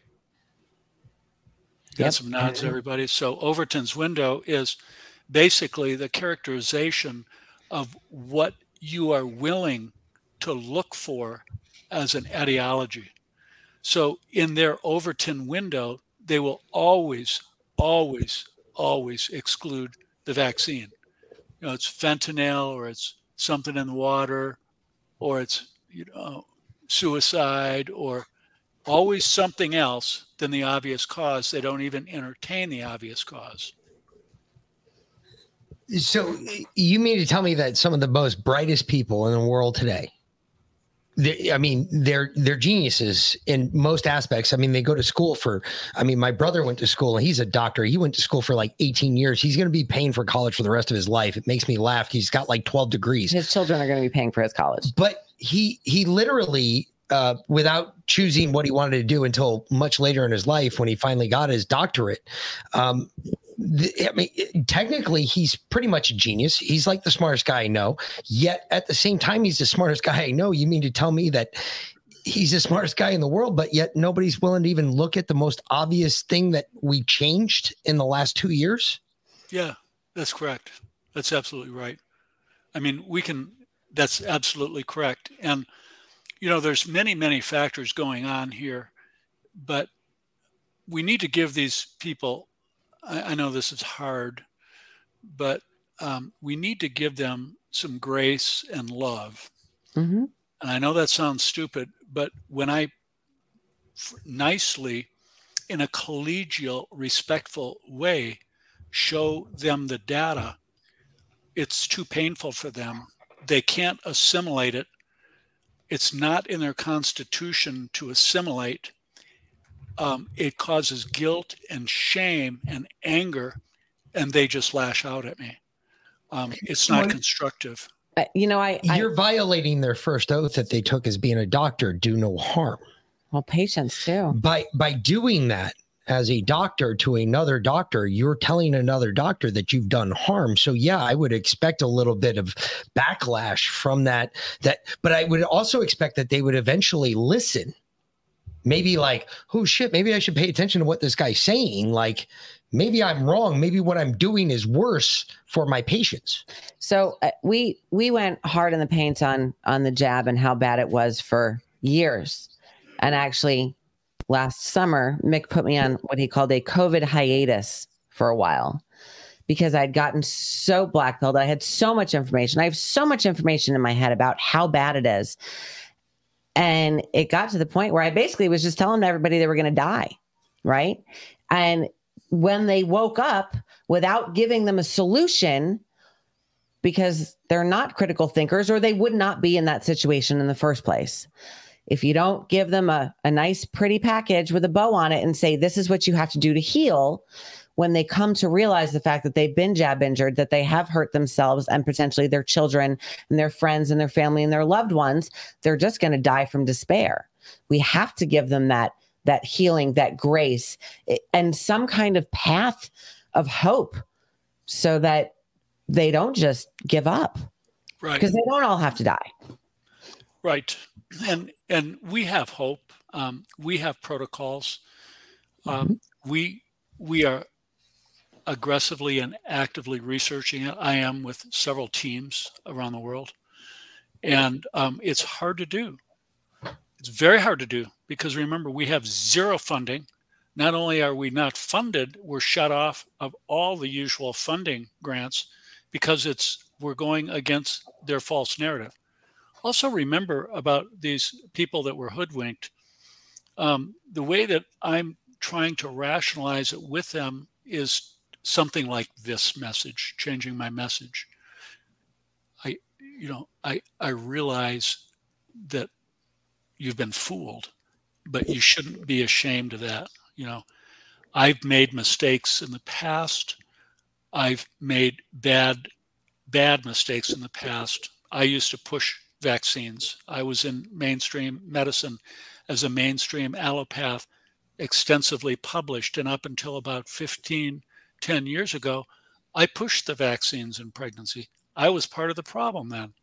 But when I came to the realization of the data, and I actually sat down, made it a point to sit down with my patients who claim to have had vaccine injured children right in front of them, immediately symptomatic after a vaccine, I started listening. And I started listening hard. And I started repenting. And I studied everything. I studied the abominations over in Africa and third world countries that have been exposed by RFK Jr. and Children's Health Defense, and by other, really, really very, very important doctors. I watched the CHD video on the travesties of the abomination in Africa, what they did to sterilize all these children, all these young, beautiful African women. And it's just an abomination. And it's not a theory. They proved it. And I did my due diligence. So I've done publicly, I've made a mistake. I've announced that I've made a mistake. I announced my apologies and I've repented. And that's what I hope the rest of my colleagues will do. But, I've talked to a lot of psychiatrists, a lot of experts on this messaging around the world. And, what I've been told is, well, Dr. Thorpe, you're a unicorn. Only 1% of the population has the ability to assimilate new data, to publicly apologize, repent, and do an academic metanoia. Only 1% of the population, which I was shocked to hear, because when I do that, and I tried to make a point of always teaching my medical students, my residents, my fellows, and my younger doctors, using myself as an example, and say, I really apologize. You were right and I was wrong. That's an extremely liberating spiritual repentance. It's very liberating because, listen, I'm a human being. I'm a sinner.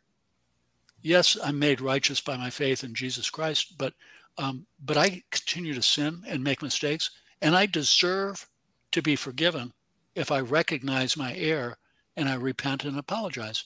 And any other human being should be too. So, the problem with this, it's not just spiritual or academic metanoia, but we have to understand and be sensitive to the fact that this is fifth generation warfare. And if you don't believe it, let's just go through a timeline here. Very, very important. We'll just start out at in the year 2019. Let's talk about 2019. And, you see the lead up to all of this, the aggressive public forums that literally months before it was broken, they projected and voiced everything around a mock table, telling us exactly what was coming at us and what was going to happen. And so, I had focused on hydroxychloroquine. I've used it for 44 years. Hydroxychloroquine is used in pregnancy in the first trimester, second trimester, third trimester in breastfeeding moms. And it's one of the safest, most safe drugs available. It's much safer than aspirin or Tylenol or Benadryl or anything else you can get over the counter. And it was even bragged upon by the CDC and the FDA on their website, bragging about just 8 years ago. And I have a time machine shot of that. Use hydroxychloroquine. It's extremely safe. It's extremely effective. It's safe in pregnancy. It's safe in breastfeeding moms. It's safe in babies and children, and bragging about it. Use it, use it, use it. Well, all of a sudden that's deleted. And then it's actually taken off the over-the-counter in at least one country in 2019 that I'm aware of. And then when I start prescribing it, because I was very familiar with it, I've used it for 44 years. So as many other doctors, for pregnant women with autoimmune disease, standard therapy. So And I was also aware of Dr. Fauci's 2004 study that was funded by the NIAID showing how incredibly efficacious and safe it was for treating SARS-CoV-2. So that's what I started doing in 2020. And I was immediately reprimanded, mocked, ridiculed, threatened, and censored, as were all the other doctors. Mm-hmm. So, comes 2020, summer of 2020, I performed, I didn't perform. I'm a statistician, a clinical researcher, and I've designed many prospective trials, and I've carried them out. Never received a dime of funding. I have well over 200 major peer-reviewed publications, in excess of that, and just 20 or 25 just in the last 3 years on COVID. So I didn't just fall off the turnip truck. I know statistics. I know how to design clinical trials. And I designed one in the summer of 2020 because I was deathly afraid of them rolling this out in the general population. So I designed a randomized double-blinded placebo-controlled trial that would not be unblinded for 10 years. It required about 35,000 patients in the placebo group, about 35,000 in the experimental group, using the real vaccines. And I plan an interim analysis, every year by a third party. Well, had we done that, that would have proven beyond a shadow of a doubt that it was a deadly drug, but they didn't want that done. Mm-mm. So then we go to December 15th, 2020.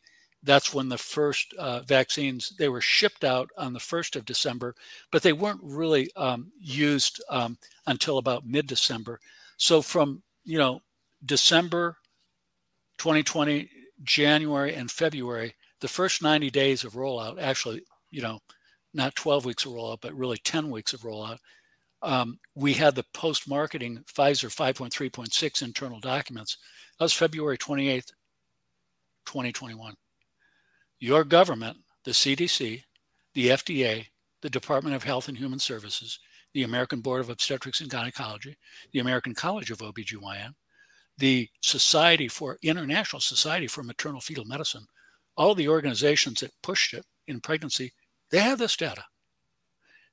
They knew that data showed by Pfizer's own internal document that it was the deadliest drug/vaccine/medicine ever rolled out. There were 1,223 people that died after the vaccine. Mm-hmm. Think about that. That's just in 90 days, and that's just with Pfizer. That's not the other ones. That's just what Pfizer reported, and they tried to hide that for 75 years, and the federal judge made them, forced them. And so that was over 2 years ago. I've been sitting on that information for 2 years ago. I've sent it to all these agencies. You think I ever heard a word back? No. Have you heard anything on the mainstream media? No. It's the most deadly drug ever. It's more effective than the morning after pill in causing an abortion in a pregnant woman. Well, according to the Shimabukuro study, and according to the Pfizer internal documents, you would be correct. Mm-hmm. It deserves a category X. It's contraindicated in pregnancy. But yet, going down that timeline, now what was happening also February 2021, guess what they did? The federal government took $13 billion of our tax money, yours and mine, Americans' tax money. Not only did they take all our money and steal all our money to produce the drugs, but they used the money, $13 billion, through the Department of Health and Human Services, through a newly formed governmental entity called what I call the CCC, the COVID-19 Coalition Corps. And the CCC distributed over $13 billion to 274 sectors of our society, including every medical board, every organization, including actors, macro influencers, micro influencers, businesses, hospitals, athletes, actors, all the media, all the mainstream media, all the social medias, $13 billion to push their false narrative. So, it's no wonder why so many people were hoodwinked. Not only that, do you know what else happened that month?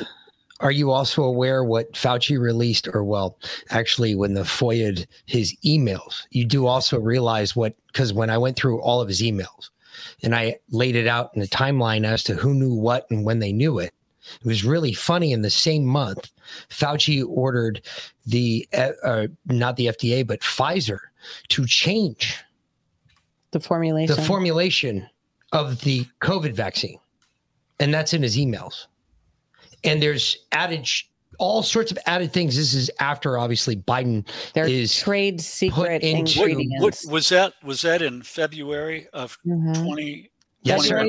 February 3rd of 2021. Please send me some of those emails. I have all the emails, and I can tell you now, when I was reading them, I was like, wait a minute, what are you now? Because if there's proof of that, if there's proof of that is, if there's absolute proof of that, that's highly illegal. He added something else after it was February 3rd that he sent the email, and all the people responded in unison. Basically, Roger, gotcha, understand. And they carried forth whatever that was. I have no idea what that was. But on February 3rd, the formulation of the COVID vaccine changed. When you dig into those emails, you dig into the chains, the email chains, the people that respond or that are copied on there, whatever. You dig down deep enough and you find 23andMe. 23andMe and the Human Genome Project. The Human Genome Project, Ancestry.com. They were all involved in that too. Which is weird. Mm-hmm. Well, it's very weird. It's very strange. And I've always been, when they started collecting cord blood specimens for saving babies' stem cells for genetics, that's been they've been doing that for almost 25 years now, I think. Yeah. And, in the very first time that they rolled out, it's like, you got to be kidding me. You think I'm going to give my baby's genome to the state or to a company? Because I saw the writing on the wall back then. What I was worried about is organ harvesting, because, if you got your entire human genome up by, one of these companies, all they need is an extra $50,000 or $100,000 to say, hey, go knock this person off and steal their organs. It's my perfect match. Mm-hmm. And that's exactly what's going on. Well, who owns 23andMe? I don't know. If you didn't know before, that would be EcoHealth Alliance. Peter Daszak owns a 40% share in 23andMe. I did not know that. Isn't that fun? Isn't that weird? Yeah. Mm-hmm. It kind of brings up, I'm sure you all have seen the movie Utopia. Yeah. Oh, yeah. My wife's making me watch that now. I saw that middle clip probably 2 years ago, and it just fried my mind with James Cusick sitting in that room telling him what happened. Mm-hmm. The other, and I'm not I don't really spend much time, on this. I really only focus on stuff that I'm 100% for certain is true, that I know to be true, like the adverse outcomes in pregnancy. I kind of stay away from all this other stuff because that's our job. It does. That's right. All it does is dilute my message, and I'm willing to die. I'm willing to bet my life on the fact that I know I'm right. And I am 100% certain God struck me dead. I'm willing to bet my life that you're right. And I'm willing to bet that everybody else in here would agree with you, because there's not a whole lot of people that don't see in this space, at least. And I'm not talking about the liberal spaces. I'm talking most of mainstream America and most of Canada and Scotland, because we've got people listening from all over the world. And they all tell us the same thing, that, hey, no, what you're saying is right. So far, I haven't heard a lot of people say, no, what you're saying is way wrong. And I got to say that your message is out there. What do we do? I appreciate that. I'll tell you what, there's a lot of people that are there's a lot of people on Twitter. That's my most active platform. I mean, just go in and read it. It's horrible. The abuse that I take on there. And, most of them are just bots, but some of them are real people. And they're really offended by what I state on there. And I have a lot of haters. I've had a lot of threats. I'm being attacked. My wife, my beautiful bride, and I are being attacked voraciously from every which angle. I'm not allowed to talk about it according to my attorney, but it's really ugly. I'll tell you. I've been. Can I tell you the truth? All right. 90% of real Americans, 90% of us have been kicked off of Twitter. I was kicked off on January 7th because I was at January 6th. That was the only reason I was removed. I was removed from every social media platform there was in one fell swoop. In one night, I was gone. I no longer existed in the social media sphere because I opened my phone on January 6th in and around the Capitol. Mm-hmm. And because I was there, I was immediately destroyed. Not in the Capitol. We were not in the Capitol. Wasn't a part of that. We were just there to witness what happened. And we were there as a podcast to witness what happened. And it was crazy when I talk about what happened on January 6th as compared to what the liberals talk about. However, with that being said, even in the social media sphere, 90% of our listeners, 33,000 of them, have been kicked off of all of those platforms. What you're talking about now, what you're talking about that exists on Twitter are literally some people who are trying to come back, but 90% of what exists on Twitter, I'm pretty sure is bot. I don't believe that any real people are on Twitter. I mean, there's a few, but you get a couple out there. I'm gonna interrupt. Bots. Again, I have to keep it simple. My goal here keep us on track. is to train hundreds of thousands of people to go out and create their own little pods. And what they need is as simple a set of rule sets as they can of, oh, I heard that from Dr. Thorpe. And 1, 2, 3, 4, 5 things, something that you can describe that will stick in their head. Often it works best if it's with a story. But we want as many people as possible to come away from this broadcast and say, you know what, they're right, and I know they're right, and I can repeat that to other people. I believe I came to this humanity coalition. All they talk about is truth. That's simple and direct. And if we all start to do this, we have to become the cavalry. You heard that description of how many billions of dollars have been paid to every structure around us to say that don't allow any hesitancy, don't allow any truth to come through. So it's just us, and we got to keep it simple so everybody can learn it and everybody can find somebody in their neighborhood to share it with and get to join in taking action. Absolutely. So I guess the question is then, what do you want us to do? What is your idea? What is the plan of this group? Because you all have an idea of what you want to do and what you want Americans to do, what you want people all over the world to do, not just Americans. This isn't just about America. This is about everybody. What do you want us to do? I'll give 2 examples. A simple example is that we've been encouraging a common place that people frequent and that everyone has one near them is a pharmacy. And most of the pharmacies also have parking lots. So it's easy to be there and to gather together and to make connections and exchange numbers and then decide what are we going to do as a community? What are we going to do in our town? What are we going to do as our group? I specifically said for the moment, why don't we pick CVSs? There's something like 9,500 CVSs in the USA. Let's just say that becomes a meet and greet location. We'll have some follow-ups, both in press releases we're doing as well as our coming back and talking with you. We'll pick some time to say, let's have that be an average time to get together. The Action for Canada group is specifically going out. They have 92 chapters across Canada. They've decided they're going to integrate with their churches, and that as a group, they are going to gather up their churches as prayer groups, and that they will then take them as a group and try to train and gather others to join them to become active in this space. So again, from my perspective, we have each of these areas that we need to train people on what the real truth is and ways that they can act that can bring us forward. And this is basically everyone joining together in Washington, D.C. would be complete and total failure because it would just collect a lot of people in a single place where they can be attacked. We want to go into the attack and remove things and start to get hills, but we have to organize first. We have to then win define a hill and win that hill, and then we'll be together and organized and give us the next harder chore, and we can go step by step.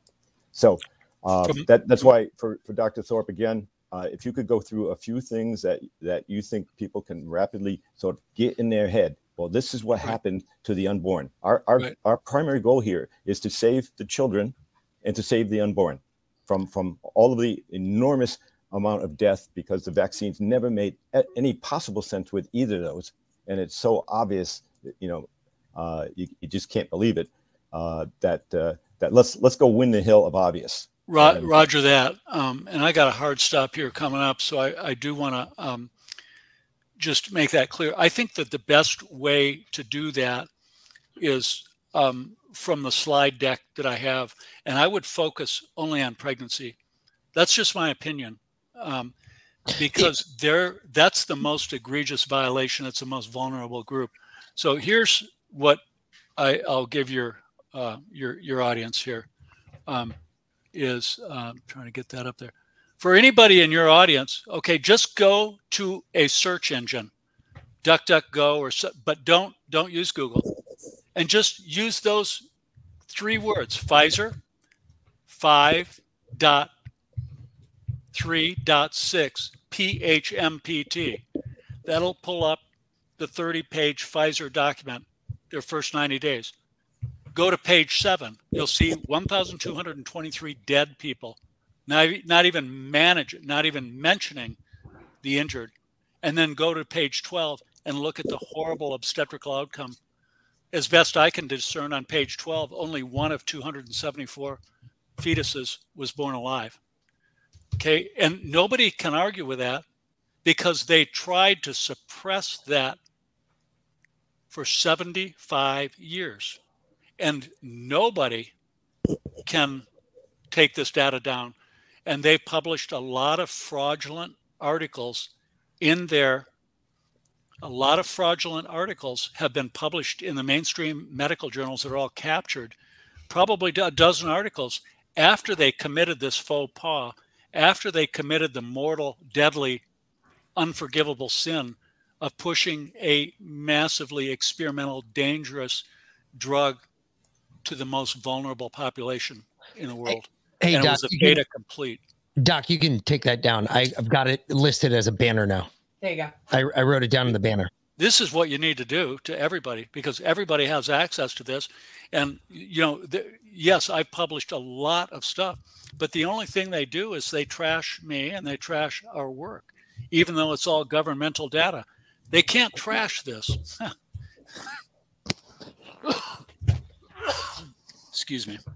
They can't trash that because it's from Pfizer's own documents. So, but the other stuff is irrefutable. And I also, there's a slide in there with 34 other completely independent sources, other than the study that we just published 2 weeks ago in the Journal of the American Physician and Surgeons featured article 2 weeks ago. It's been in preprint for 6 months, but that's using governmental data. And I sent you a copy of that. And there's in that slide deck, there's a slide, and I know it's a busy slide, but many of those 34 items are hyperlinked. But there's 34 completely independent sources that corroborate this, what we found in our study. What we found in our study was absolutely devastating. And I don't really have time to go through that at this sitting, but you have a copy of it. But it's irrefutable. It's undeniable. It's governmental data.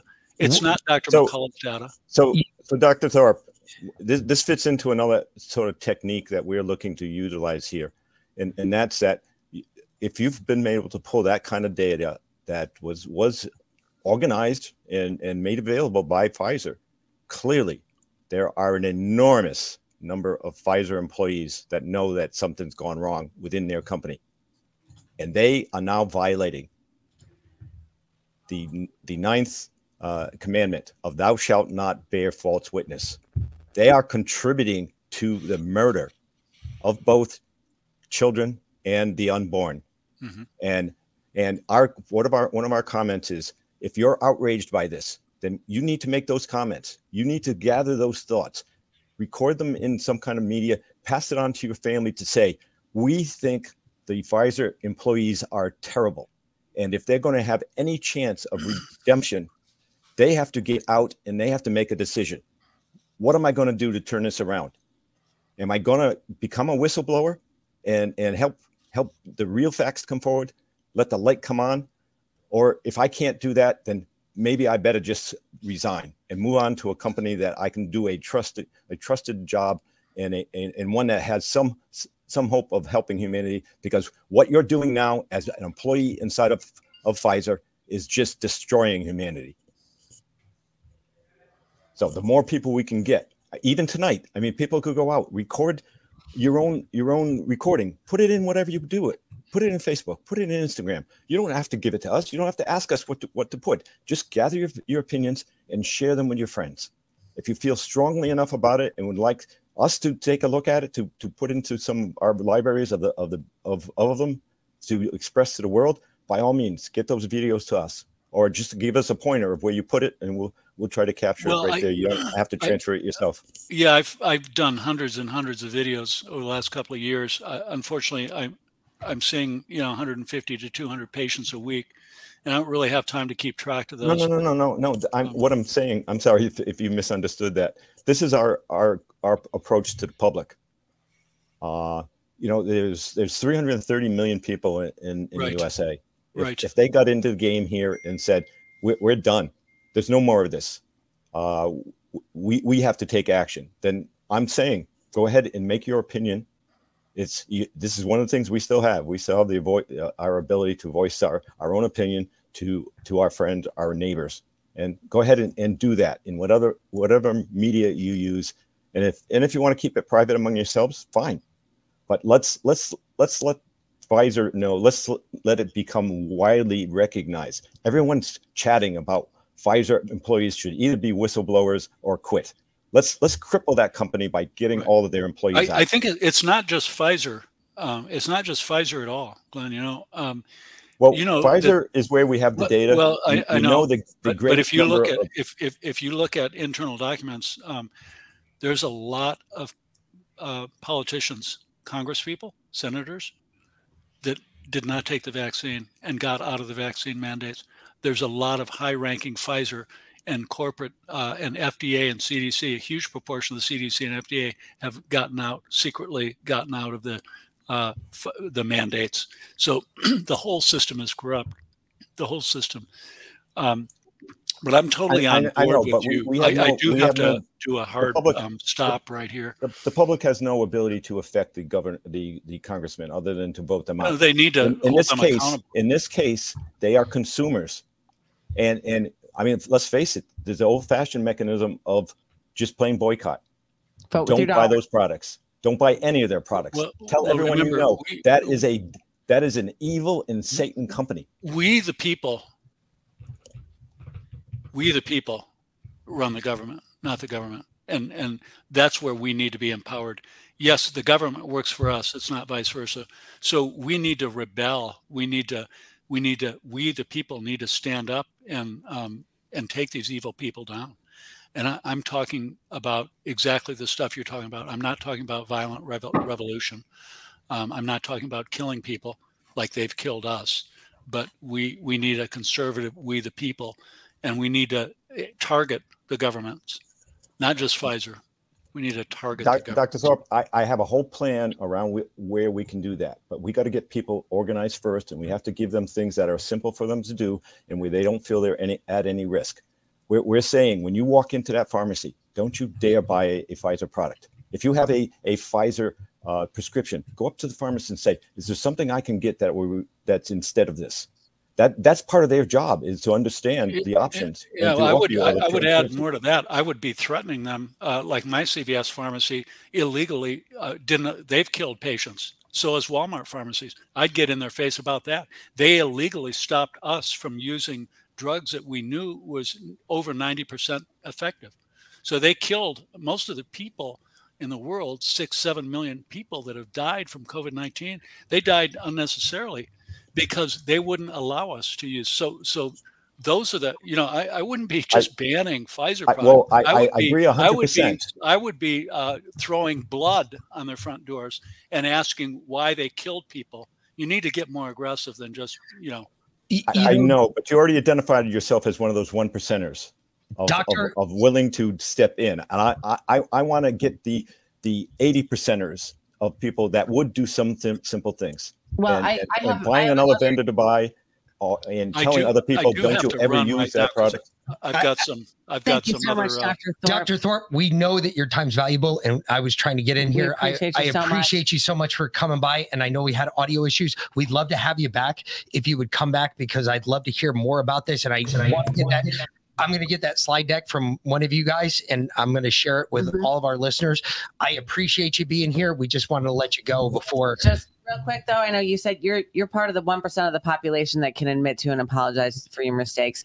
Let me tell you that only 30% of the population actually has a running commentary out in their head when they're not actively doing something. Only 30% of the population has a running commentary in their head when they are not actively engaged in something. Think about that. That means 70% of the population are straight up NPCs. So cheap. Amen. Anyway, Scary. It is scary. Scary thought. I'm happy to come back on anytime you guys need me. And I'm sorry I got to cut this short. Thank you, Dr. Fine, Thorpe. sir. We appreciate you being here. 2 hours and 20 minutes. We're so thankful you've been willing to join us and be on the Humanity Coalition. Thank you. Thanks. Talk soon. Excellent. Mr. Strom, some of our Canadian friends are asking where they can join up with you, where they can find your website, your ACT Canada, or your Canadian organization that you were just talking about. Okay, the associations that we really are partnered with here would be Action for Canada .com. And that's a number 4, not a letter 4, right? Or that's correct. Action number 4 Canada. .com. Thank you, Brian. And the other very active group that we have in Canada is the Canadian COVID Care Alliance. That's all one word, .org. So those are 2 organizations that very actively have taken all kinds of initiatives, carried them forward, and alerted Canadians as to the dangers associated with the products being given out by these companies. So these are things that we can do. I'd like to basically just outline what we've done here in Alberta. And it really falls in line with what we're attempting to do as a larger group, both Canada-wide and worldwide. And that's part of our breakout into small groups. I like to call it our CIA approach. Get connected, get involved, and get active. And it's extremely important that people do get connected together. Here in Alberta, this happened very early on in terms of looking at what happened during the lockdowns, which people were isolated from one another. This caused all kinds of social upheaval, in my view, and I think it is borne out in the kind of distress that individuals felt during that particular time period. Elevated items dealing with suicide, drug use, and these sorts of things that we now have to deal with from a social nature. So many here in Alberta got connected even during those times when it was against the law. I might point out here that we had 3 of our pastors in this province jailed. They were threatened and fined and spent time in jail. Probably one of the only places in the Western world where this occurred. Well, honestly, good on them. I wish we'd had pastors that stood up and were jailed here in the U.S. We didn't, because we had so few pastors that stood up. At least y'all had enough pastors that stood up and said, "Nah, bear," that they ended up in jail for it. Exactly, and they didn't have that kind of backbone.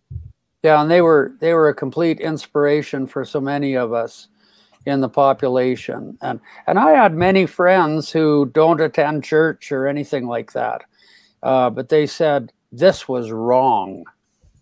This was wrong, and it's time that the population generally stood up. And here in Alberta, many of us, supported them. Many of us have gotten together. In the province, there are now roughly between 100 and 200 individual groups that basically were resisting what was going on at the time. One of those groups actually has somewhere in the neighborhood of 20 to 25,000 family members. And so we're a growing concern, certainly to those, and certainly part of what we consider to be the freedom movement here in Alberta. It's time that people got together, made good relationships with each other, and then took action, as Glenn is suggesting. And that indeed is occurring here in Alberta. And it's influenced the political structure, by the way, incredibly. I have another question for you. Sure. Just because we don't, I don't know how many listeners we actually have in Alaska. How Canada? No, in Alaska. Okay. What is the Eskimo population doing in Canada? I mean, are they getting jabbed? Are they going out and getting jabbed? Are they actually following? Because I know the American Indian population here in America, they basically told the government to. No, they didn't. They completely succumbed. Oh, they did. Yes, they absolutely did. Well, no, I know of 2 tribes that did. Yeah, no, they've been incredibly damaged by the jab. I think it was actually targeted towards them, but yes, they have been masked and complied 6 ways from Sunday. I know of 2 tribes that have said no. I have an observation for Canada for you on that. One of our great doctors, Charles Hoff, he's perhaps one of the very first doctors anywhere to speak out against the vaccines because of the damage they did. And he was actually providing medical care for a group of Amerindians in British Columbia. And he saw what it did to them, both in terms of injuries and deaths. And he came out and said, look, this is crazy. I've never seen this in a vaccine before.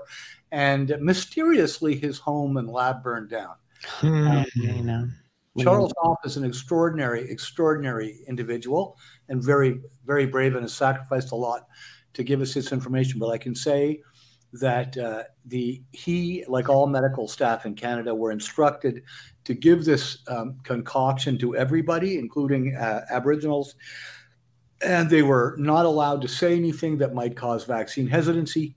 And Charles Hoff, did his best to save them and stopped giving it. But yes, the Aboriginal people of Canada also were coerced into taking the shot and lied to and conned into taking it. Let me just ask quickly before, whenever you're ready to sign off, I have a video ready to share with you that I shot at the Freedom Convoy. I'd be honored to put it on for you. Yes, please do. Because we have a hard stop coming up in about 10 minutes. So. Yes. Well, here we go. Very short. Should be in your. Yep. All right. We see Right now.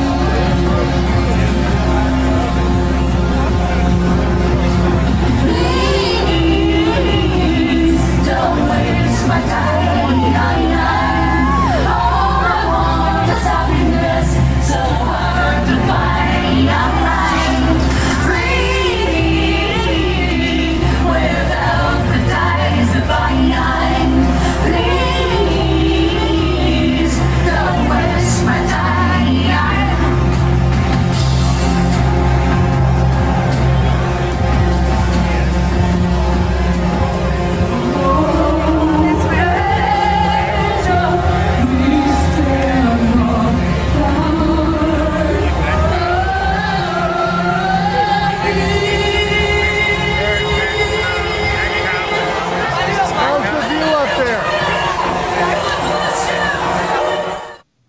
So There were tens of thousands of people there that day. That is absolutely awesome. Yeah, it is fabulous. You was, can't beat that. It was minus, every time I see it, it chokes me up. It was minus 10 or 15 degrees Fahrenheit out that day. There were tens of thousands of people. And I particularly like that clip because of one guy who walked by with a sign that said cogito ergo sum liber. Yep. I think, therefore I am free. Yep. That's exactly what that says. Mm-hmm. I love, no, you know what? I only wish here in America, we did the same thing y'all did. Except January 6th scared us. I wish our convoy went around the Beltway in DC and just cut off inner city DC. I wish they did the same thing. I wish they had the balls, but yeah, January 6th. I mean, it's an excuse. I think it's an excuse because excuses are like assholes. Everybody's got one and they all stink. But that is a perfect example of something we could have done here the same way you all did in Canada. What it could have, should have, didn't happen. And man, if we did it at the same time to both governments, that's a lot of people. Yep. You can't ignore that. You can't stop and say, no, that's wrong. We had our chance January 6th and we blew it. Dr. Jerry, Australia has reverted to its original prison state. Yeah, where you house all the Irish. How are you guys standing up and dealing with that? Yeah, we're in a stage now where the police state thing has backed off a great deal, almost totally. And the politicians just don't want to even recognize that it ever happened. They're trying to sneak out the back door. It's very interesting. So nothing much is happening here now. It's pretty much back to normal almost. But it'll come again. I'm completely convinced our politicians are totally controlled by foreign influences. Our political parties are compromised. All of our institutions are compromised. Our mainstream media is completely controlled and corrupted. We're in a bad situation. I don't think our situation's as bad as Canada's, but pretty close. Yeah. And we're right there behind both you and Canada because actually we're in front of them. We just don't realize it. Yeah, we just don't realize it. Yeah, that's the problem. Yeah. We don't identify that there is a problem yet. We're still believing all the hype and all the BS. And we've been trying to cut through it for the last 2 years. We've been trying. And it's been tough go. I mean, we've gotten kicked off of every platform we've pretty much been on. We found 2 that we've kind of stuck around on now. And we've been lucky. All right. Oh, my alarm's going off. Vlad referred to Paris before. You ought to see last week's, I think it was Sunday last week's. In Paris. I don't know if you've seen them. That's unbelievable what's going on. Yeah. The media report. You know how we're watching it? Do you know how we're watching it? We're watching it via the internet because we can't get it on TV. There's nothing on the TV about what's going on in France. There's nothing what's going on in Italy right now either. I don't know if you've heard about these new uprisings that just took place outside of Rome, but this is ridiculous. Like the farmers in Italy now have lost their mind because they're trying to vaccinate their cattle. And they just came around with needles trying to inject their cattle. And they were like, no, that's not happening. So, yeah. And then the Dutch farmers are getting shut down as well. Yep. So they're also. Italy also recently took action on insect flour made from insects. Yes. About that too. They banned it entirely. So you want to buy pasta, make sure you get it straight from Italy because it's the only way it's not going to have ground up crickets in it. So Italy passed new laws saying that any insect products have to be very clearly labeled and the boxes have to be in separate locations. There's also been other moves by other countries. I think Hungary passed laws. Obviously, what's taking place here is a classic, I'm going to say, communist attack on the food supply, trying to destroy our culture of what we eat. And there are some countries that recognize what's going on, and they're standing up and blocking it. In the Netherlands, a new party called the BBB, which is a farmers' party, scored. Now, I don't know if you know how proportional representation works, but it's set up so that basically leftists always have power. Pretty much. The BBB actually had such a giant win that they cannot form a coalition, what they call a cordon sanitaire, around them. So they're in control of one state now in the Netherlands. There is stunningly there's the appearance of what may be effective pushback through democratic processes. I'm kind of holding my breath on that, but we'll see how it works. But yes, there is pushback against the insect thing in Europe. Good. That's good. All right. Before we close, I need to get back a short message to what I said about the truckers. I'll be very brief. We really want your feedback from your audience. We believe there's a potential for organizing mini caravans, convoys could head toward Massachusetts. Especially those that are in that area. Don't allow infiltrators. Only work with the people you know. You probably don't need semis. Pickup trucks are fine. And potentially head to converge on Massachusetts and on the headquarters of both Moderna and on the headquarters for Pfizer. They're both in Cambridge, Mass. And if we could form and get a prayer circle out there to pray for those employees to do something better, to pray to something better come of those facilities, something better come of that state of Massachusetts. I think that'd be spectacular, but absolutely interested in feedback. I couldn't help, but you know what? Lee Dundas, who's a good friend of ours, she's been on this show. She helped with the Canadian. No, she helped with the trucker convoy in California. Yeah, with the American side of the trucker convoy. And she went up to Canada and she saw that and she was completely blown away. I don't see why we couldn't do something like that. I think that's simple. That's an easy fix. All we got to do is get together and drive up to Massachusetts. Would you like another clip? Go for it. You might notice at the beginning of this one, this is like day 1 or 2. I started humming the Rocky theme. Sorry about that.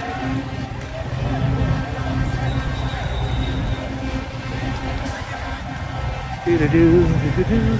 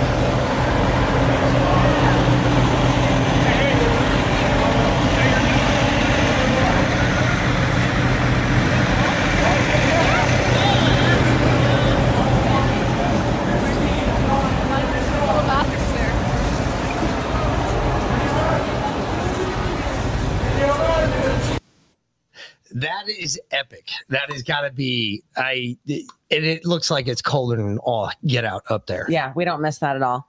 We're gonna drop the Red Pill stream so that Josh can get his show set up here. So Red Pill Project is coming up next for the Daily Dose, y'all. Go check that out. Yeah, we're only going to be on here for another minute or two just while we play the outro, but Josh has to get his show set up. So that is accurate. Yeah. So, gentlemen, again, we appreciate you coming on. Yes. We got to get y'all back. Absolutely. We just got to. We'll do this. I think we need to do it a little bit more in a smaller group. Well, potentially. We also, can keep it a little stronger from a moderating viewpoint of keeping to task and even amount of time per item.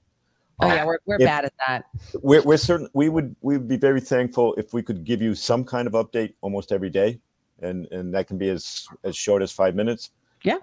But because there's so much we have, you can understand that from us. We're wondering if it's possible for us to come back on Monday. Absolutely. Yeah. Why not? Yeah, we don't have anything on Monday. Nope. Yeah, absolutely. That'd be super. Definitely. Absolutely. You got not it. a problem. We'll give you we'll give you the whole show again. Not a problem. Yep. All yours. Yeah, well, bring part on of what we're doing is getting more and more people to endorse. So we'll also come with a variety of extra endorsement videos that you'll be people that many people are familiar with that are joining in with us. Fantastic. Actually, we kind of like to learn you all By out. the way, we just so you're aware, we are going to have a video clip recorded of Asim Malhotra tomorrow morning. So as part of his endorsement of what we're doing. That's outstanding. That's pretty badass. Yep. But no, literally though, actually I like to do this. This is more real. This is us being people, humans. This is what we're supposed to do. You're supposed to talk to other people. You're supposed to have conversations. You're not supposed to sit there and just ignore everybody like everybody does today. You're supposed to have a conversation. This is what you're supposed to do, especially when you agree on topics. Absolutely. This is exactly the kind of size we think is a perfect size for a pod. Something between 6 and 10 that people get together. It's small enough that everybody's got time to give an opinion. You can kind of decide among yourselves who you feel are leaders or who's good at communications, who's good at recording things. You assign things the same way as you would, is done all the time in the military. It's done in groups and school projects. It's an ideal human size for getting things done. Glenn, I can show the wheel of action if you think it's a good thing to do. If I can share my screen, I can show that. Absolutely, go for it. You should be. There should be an option on the bottom that says share. Leo, you're right. Leo over here on the chat says, "I'm just sick of Americans thinking everything can be done online. It's insanity." You're absolutely right. That's why I'm bringing this up. We're all about sitting there, and that's why he's been talking about making local connections, and we talk about that all the time. You need to find people in your local community that you can depend on. We need to go back to back in the day when you could go next door and borrow a cup of sugar, or right now how many neighbors can you walk up and knock on their door and they're not going to greet you with a shotgun, awkward look and probably a gun in their or hand. Don't know who you are. Like here in our little neighborhood, in our little community, I'll go and drop off eggs at the neighbor down the street in exchange for grapefruits and oranges off his tree when they're ripe. Or the guy across the street goes fishing because he's retired and his wife drives him nuts, and now his freezers are full, and so he brings us fish and we give him eggs. We're building a community of people that we know, we can trust, that we can depend on, so that when it really hits the fan, we know who has our backs. And y'all have to do that in your own local communities. You have to get back to knowing your neighbors again. And whether they're like-minded or not, as far as the macro, the bigger politics, there's always something that you can agree on with your neighbors. If there wasn't, you wouldn't live in the same community. So you got to find that common ground. And again, the jab is the ultimate leveler.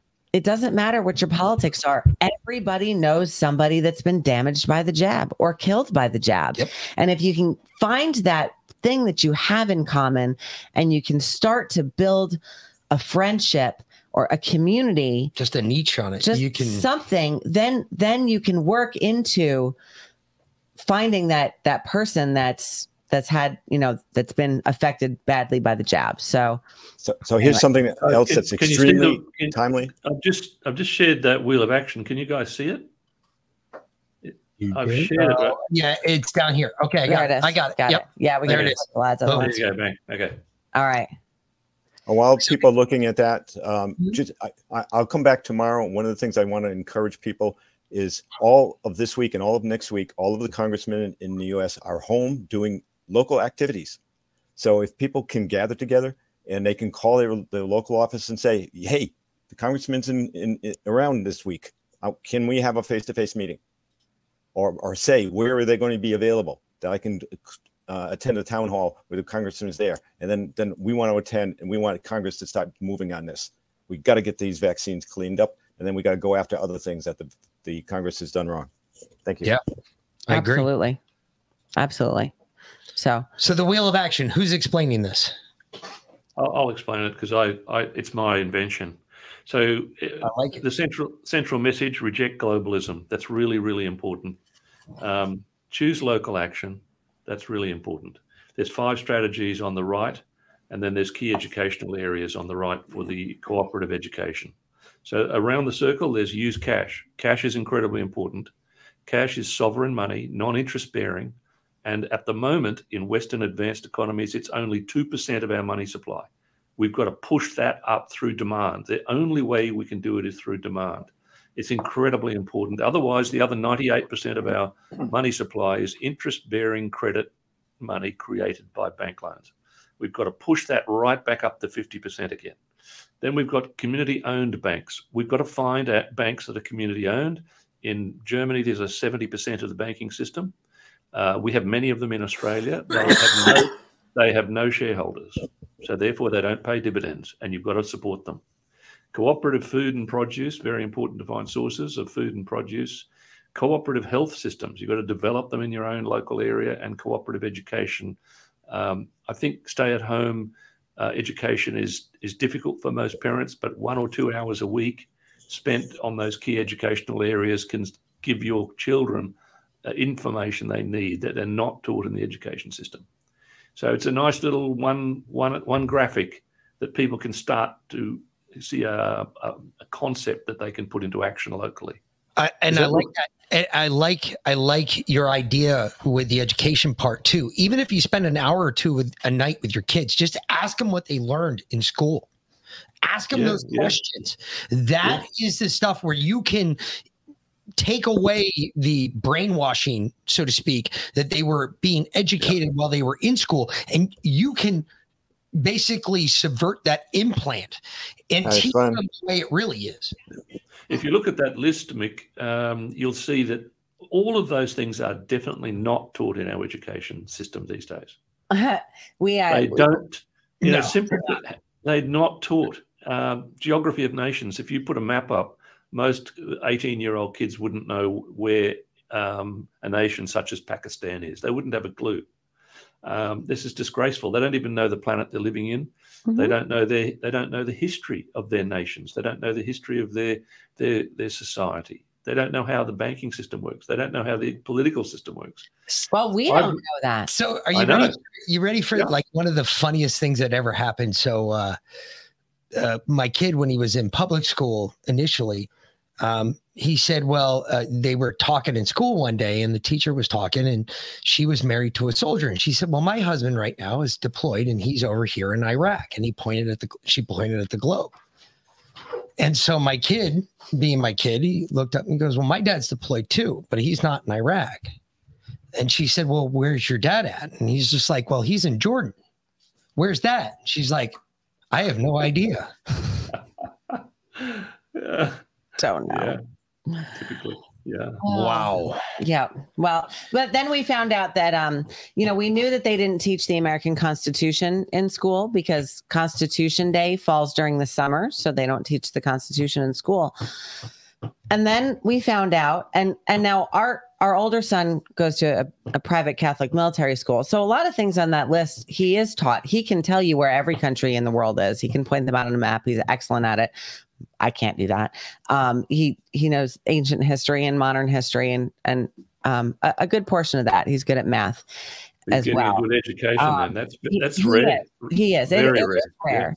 But I asked him because I'd heard that they were no longer teaching the Declaration of Independence.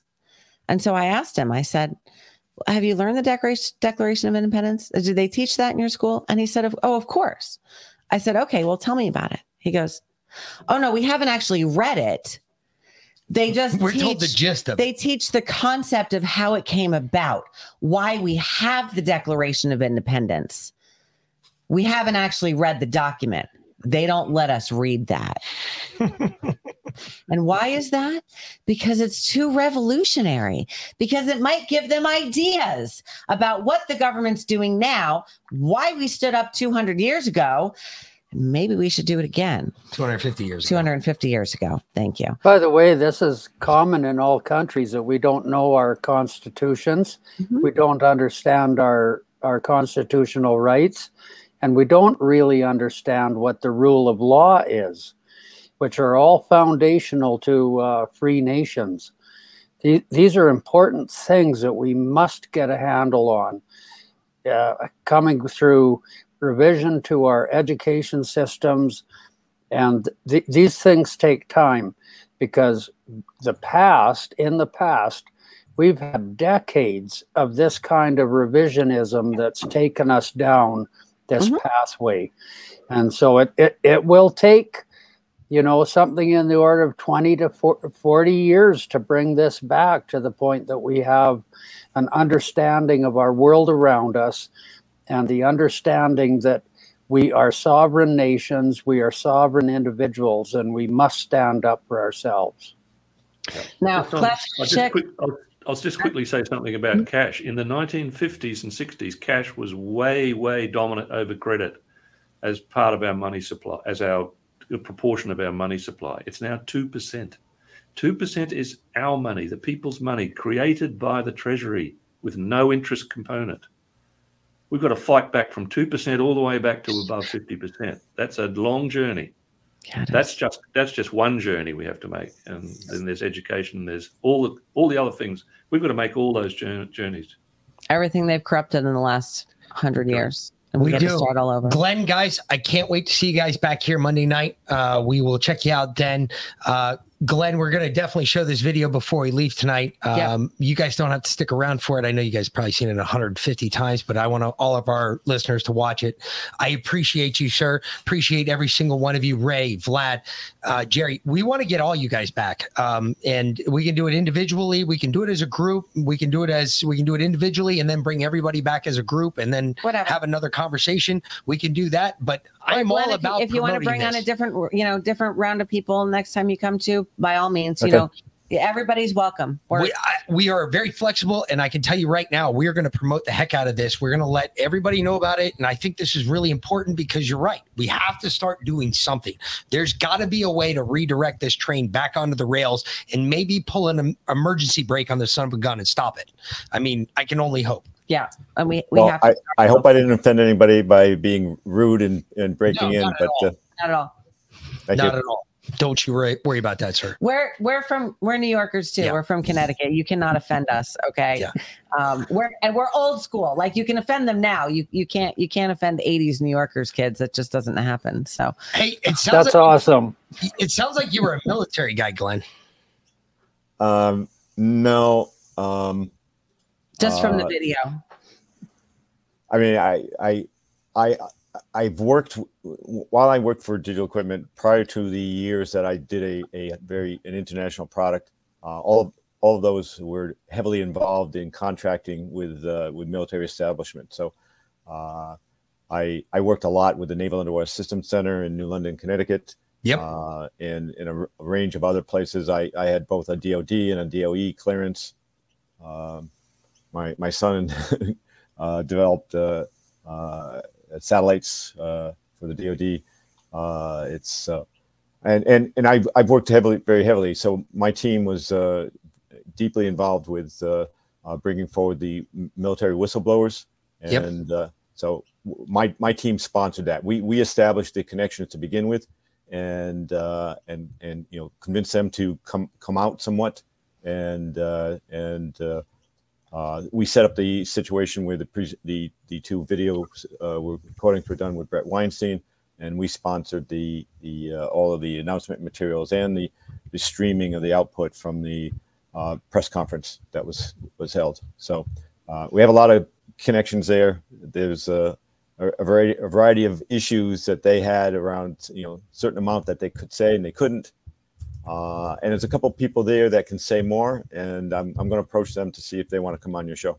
Yeah, by all outstanding. means. Yeah. Let them come. We're all about it. We don't have a problem. We will protect their identity too. If they don't want their identity out there, we'll protect that as well. That's not a problem. So yeah. So all right. Thank you so much, gentlemen, for your time. This has been absolutely amazing. We can't wait to have you back. So we appreciate it. Thank you very much. Yes. And Vlad, they can find you at you said Vlad. Is it VladTempest.com? Here, I'll write the two sites. Let's see. Let's start with foundation.com. And at my own site is Vlad Tepes blog.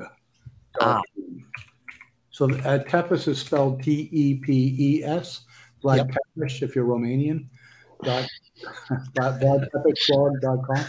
And got a typo there, Vlad. You got an extra period. It's instead of C, it to B for blog. Or you? Oh, I see. You didn't get blog. Oh, wait a minute. You did cog instead of com. Oh yeah, there you go.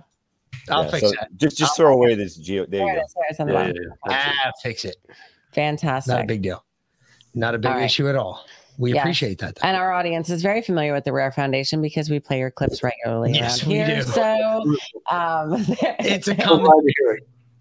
It is a common theme. Absolutely. So fantastic. All right. All right. We're actually gonna close out with your short video that was on Rumble. Glenn, you want to throw out your Rumble channel too? I know you put things up on there occasionally. Sure. And I passed me my phone because it's a little more. Here, I'll read it to me. I'll give it out. Yeah. If you can find it. It's at L, the number 4, capital A, lowercase TV, 1, the number 1. So it's Love for All, TV 1. There you go. Love for All TV 1. So L4A TV 1. It's on Rumble. It's the Rumble channel. All right. Yeah. There we go. Boom. All right. We'll add that one to as well. Boom. Fantastic. So we try to make the first L a capital so it doesn't get confused with I's. Okay, let me fix that real quick then. I apologize. I'll hide that and I will edit that. Yeah. So we'll make it so nobody thinks it's a 1. I get it. I, yeah. There you go. There you go. Cool. Super. Thank you. Go check that out. Awesome. There you go. And we will see you guys on Monday. In a few days. Yeah. Yeah. We appreciate if it's okay, I'll come in for at least an update tomorrow and to talk about how to contact congressmen while they're in their home office. You got it. Absolutely. Not a problem. We good. appreciate that, sir. All all have a great night and God bless.